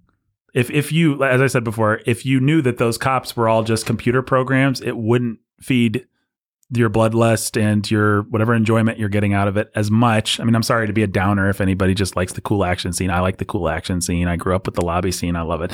But there's more of a kick to that scene. There's more spice to that scene precisely because they're executing all of these people. And so, I don't know, still pretty well choreographed little piece of cinematic ballet, though. Yeah. I guess we've talked about the lobby scene. I mean, is there anything else to say about that? I don't think so. So then you got bullet time, you got dodge this, you got the helicopter scene, you got a bunch of really great classic action that totally still holds up. The best bullet time when he does his little right before dodge this is great. And I've never seen anyone move so fast. It wasn't fast enough. Good stuff. Really fun. Really fun. You go into a giant minigun shootout from the helicopter. That's really fun. Yeah, my wife was who hated this movie, by the way. Maybe worth saying. She had never seen, she'd seen bits and pieces, but she'd never just sat down and watched The Matrix. And she was just like, why are we watching this thoroughly? She actually, these are her words. She said, this nihilistic, cynical, mean movie or something like that. And I think we just had a baby. So the little shot of the baby in the pod hooked up really offended her. And she was just out at like end of story. This movie's trash. Cannot handle it, even if you, as I tried to mansplain to her, they're the bad guys, sweetie. Of course they do bad things. She said, well, I don't know why Keanu Reeves has to be in the same movie with these bad people. Well, I don't think there's much of a movie if we don't have bad guys. But anyway, she was out after that. But, you know, always fun to watch a movie with someone who hates it. But what was my point about all that? I don't forget what. Even your checked out wife, when this scene happened. Oh, she was like, don't hit Morpheus. Why are you shooting this Gatling gun? And I never thought about it before, but it does seem like a rather irresponsible. Well, he's if you follow the bullet pattern, he's aiming around Morpheus. It's actually a pretty carefully constructed idea for the scene, which makes it fun. Yeah. Which makes it fun. It actually, anyway, you just notice how Neo's aiming up and down the room in these strokes to get all the agents, but not Morpheus. So. Yeah. Well, and I love the water, and the Wachowskis just always know where to add a punctuation mark to a scene. So the bullets raining down from the helicopter, things like that. Like, let's just pause, let's breathe, let's bask in how awesome guns are. This movie is so, I mean, the NRA must have just been so happy. I mean, for coming from a bunch of lefties that presumably are not Second Amendment fans, like, how many guns must this movie have sold? Like, man, guns are so cool. Guns, lots of guns, automatic weapons. Guns. Yeah. Lots of guns. I mean, you cannot name. It's just, it's funny. Those hypocrites in Hollywood, Hollyweird.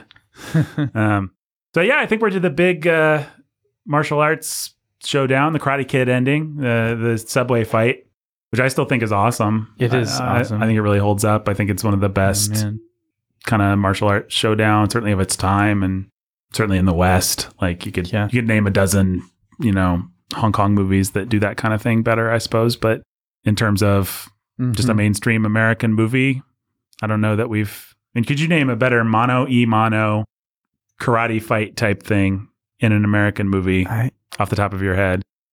Even if I could, maybe I think what I'd have a hard time coming up with is one that did more storytelling, because it's you established Agent Smith so well and Neo so well by this point that you're watching the drama of like Neo's self-confidence and how strong is he really in a way that's just more exciting. And you have the sci-fi context, you have, I don't know, some reality bending going on that explains the wire fu, and then you have them just dialing it in completely with the editing and the score. Bum, bum, bum, bum, bum, bum, bum, and at that one beat, he's smashing through a pillar with his hand, and it's just perfect.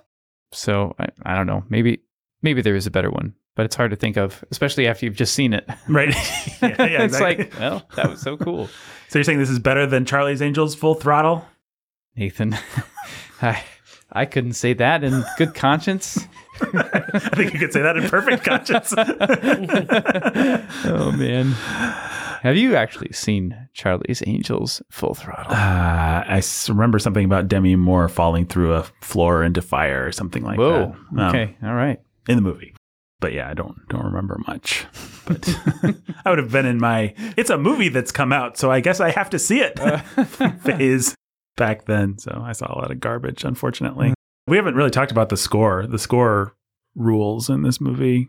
Yeah. And still holds up and super influential. I mean, that whole, not the first movie to marry sort of a club music aesthetic, with action, but the best, and everybody's done it since then. And yeah, and the main score is not, of course, techno-y really, but it's using what sounds like train whistle sounds, that kind of dissonance, and then it's using percussion really effectively, and it'll give you these little kind of leitmotif almost beats or melodic beats from time to time. Stuff that Hans Zimmer does really well, but this is not Hans Zimmer. It's another guy, Don Davis. Yeah, and I like this better than anything that Hans Zimmer has ever done, I think. Really? I like being able to, just call me a schlub who doesn't maybe Hans Zimmer is beyond me. It's entirely possible. But I like that The Matrix gives me hooks. I like that it's always going to go, and have the little horn thing when somebody does something really cool. It's great.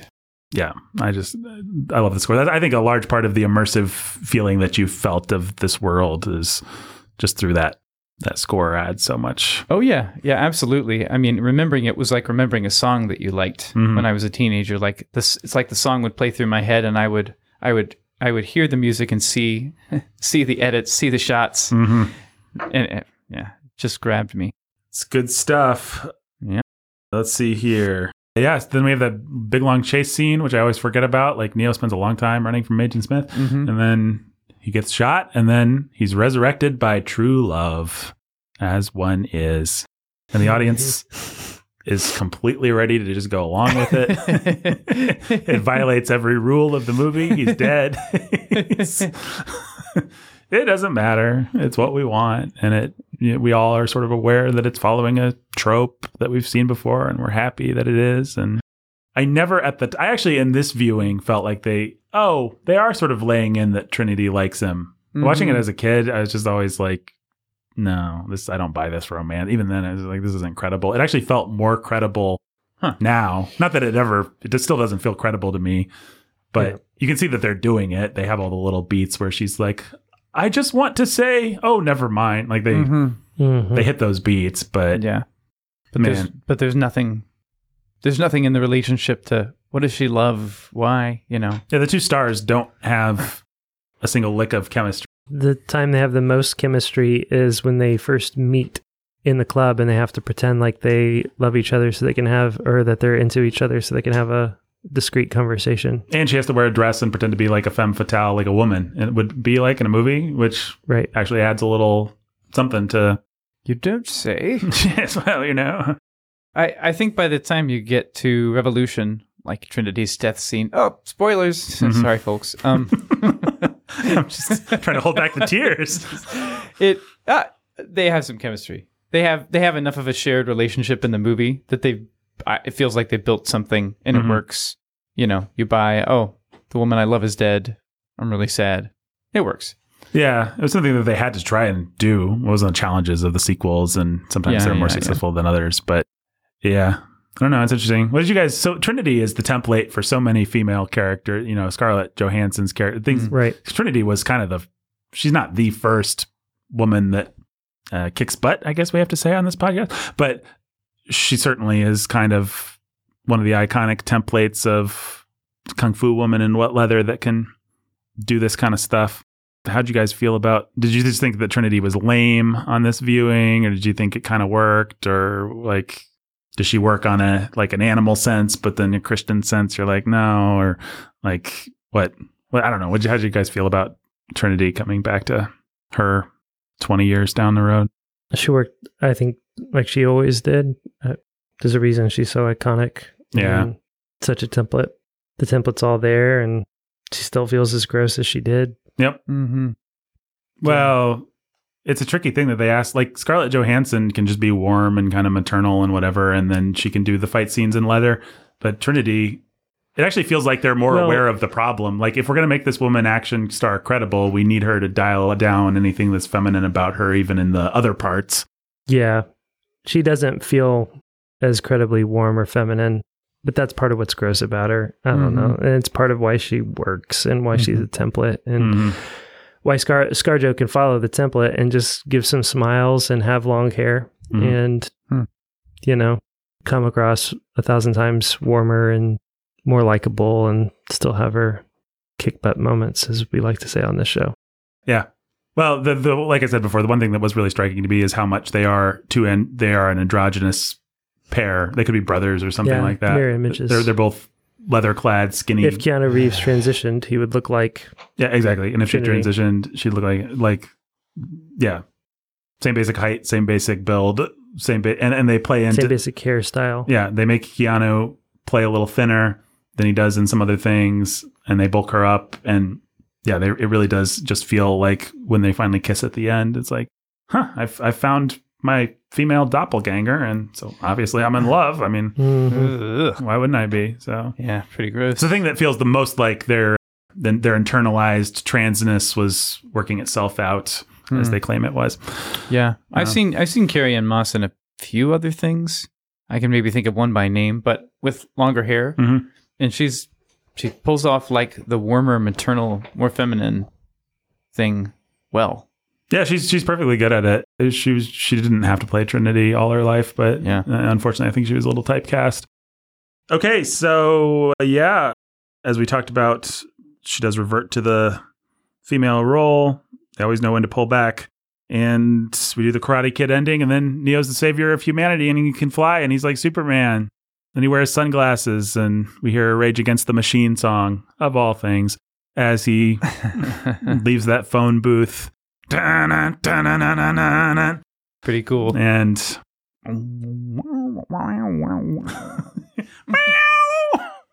awesome. Pretty awesome. Final thoughts on The Matrix. Does it hold up? Would you recommend it? What do you think? What remains unsaid on this podcast, guys, as we close out our... I don't know. The audience has heard a lot of our ambivalence / criticism and what we enjoyed. Yeah, did we like this movie? Kind of. I mean, kind of not anymore. It's worth watching in a film class. Academically, it's absolutely worth watching. Yeah. Whether it was the big influencer or not, it's certainly a really important signpost in where the culture was going and where cinematic culture was going. So outside of that, avoid. Yeah, sounds good. I mean, I wasn't as... I mean, I did watch it with my wife, who was really not digging it, which does make a big difference. I probably would have liked it a little bit better if I wasn't doing that. But still, it's just kind of lame at this point. I don't know. Yeah, as I was watching it late last night, and I was like, well, this is really gross and hollow, and I really didn't notice all this stuff I'm noticing. Yeah. back when I used to watch it all the time. I like the first act. I can still sort of get into the intrigue of what is all the dumb, trite, pseudo-philosophical, existential questions, the splinter in your mind kind of stuff. Like, I can still get a little buzz from that, but I don't get much buzz from them mowing down innocent security guards and stuff like that anymore. So, I don't know. Meh. More like the meh tricks. Jake and Ben are laughing so hard, it's actually created a sound vortex. Right. Like it sucked all sound out That of this room. explains it. Yeah, they've actually bent reality with their How laughter. can we laugh if we cannot speak or don't have mouths? Because we don't. That's great. How could you laugh if you can't speak? Because you don't have a mouth.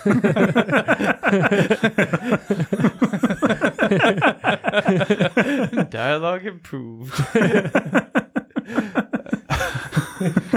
I'm looking forward to watching you die when I shoot you with bullets. It's our new comedy character, over-explaining Agent Smith. A really rich conceit that we can mine. Oh boy, can we? Oh boy. My thought would be, we already said this, but it's absolutely fascinating to watch a essentially Christian story with all the Christianity stripped out of it. And that's the thing that really stood out to me this time. I mean, this is a Western myth, a Judeo-Christian myth, essentially, but they've removed even just the morality of Luke Skywalker has friends and he feels wonder about things and he likes Obi-Wan Kenobi. Like they've stripped away anything that could resemble like warm human moral feeling. And that seemed really cool when I was 14 or whatever I was. And now it just seems really empty and really hollow, but also really interesting because I wonder how much they did make space for everything that I hate in the culture. The entire Twitterverse, Meanwhile, you can go back and probably find dozens of articles about how, what Jesus does is he unplugs us from the matrix of this world and frees our minds from this is such a great Christian metaphor for the Christian life. And we have to unplug from the world and do the things and just the inanity of the way that. You know what else are good metaphors? Like farmers doing farmer things. Like read the parable of Jesus. There's a bunch of really boring stuff that makes good metaphors. Like good metaphors are a dime a dozen. But Nathan, Pay attention to what people are actually saying with their metaphors. Right. But Nathan, when God unplugged like the Israelites from Egypt, boy, they got used to the desert of the real, man. Welcome to the desert. Sorry. Of the real. It's true. That's exactly. Don't be sorry. That's what those people should be sorry. They said things like that. I know they did. I was thinking driving over here today that like, man, I wish I had time to write a brief popcorn coalition. And I don't know that I would even care that it's a completely lame cold take. It would still be funny. Yeah. But I didn't do that. No, if you grew up in any kind of a Christian culture, you had to hear so much about this stuff. And one of my favorite stories is a good friend of ours, Andy Halsey. Maybe he's listening. He's a pastor in Columbus. He took his friend, Adam Spady, who was a very passionate young Christian at the time, to see The Matrix. And Andy was really into like the profundity of The Matrix. And he was like, you got to see this movie. It's got all this great, like these themes that are resonant for Christians. They were both like young, excited Christians, but Andy really liked The Matrix. And he took Adam, and Adam's like a very, very warm-hearted, a sincere man. And Adam sits down expecting to see this story that's going to teach him something about Jesus or something like that. And then the druggie shows up at the beginning and is like, you're my own personal Jesus Christ, man. And Adam taps out, hates the movie, sits through the rest of the thing disgustedly, and Andy just sits there and squirms and feels terrible. That's funny. Which is probably, I'm telling the story wrong. It's Andy's story. But so Andy, if you want to call in and tell your Matrix story, maybe you might not even remember that Matrix story. You were my high school teacher at the time. I remember you telling it. But I don't know. It's kind of funny. So there you go. It's The Matrix. We told you what it was. You thought you couldn't be told, unfortunately, but we did. You don't have to see it for yourself. Nope. Hey, real quick, I realize we all would like to be done with this podcast, but let's call out. Let's do our thing where we give a patron choice award of awesomeness to Jay. Jay. I'm waiting for Jake What's to up, say Jay? something. What? What'd you say? I said, "What's up, Jay?" Oh, Welcome to the desert of the real Jay. the real sound of the real. What is this podcast? Sanity at the movies. Yeah. Yep. It's not a desert. Gotcha. Jay, you're the best. Thanks for making this possible. Yeah. Thanks. Thank you. Thank you to all our supporters. I hope your lives were enriched by this Matrix discussion. And we'll be back with something. I don't know what we're talking about next. I think this was like our big sci-fi splashy action movie month. I don't know what comes next, but yeah, whatever it is, I'm looking forward to it. And until next time, go to patreon.com/sanity at the movies. You can hear me and Jake talk about Clone Wars and other fun things over there behind the magical wall of bonus content for the price of a cup of coffee a month. Maybe you used to eat noodles somewhere, much like Thomas Anderson. But now you're giving your noodle money to Patreon to a good cause. Until next time. Follow the White Rabbit.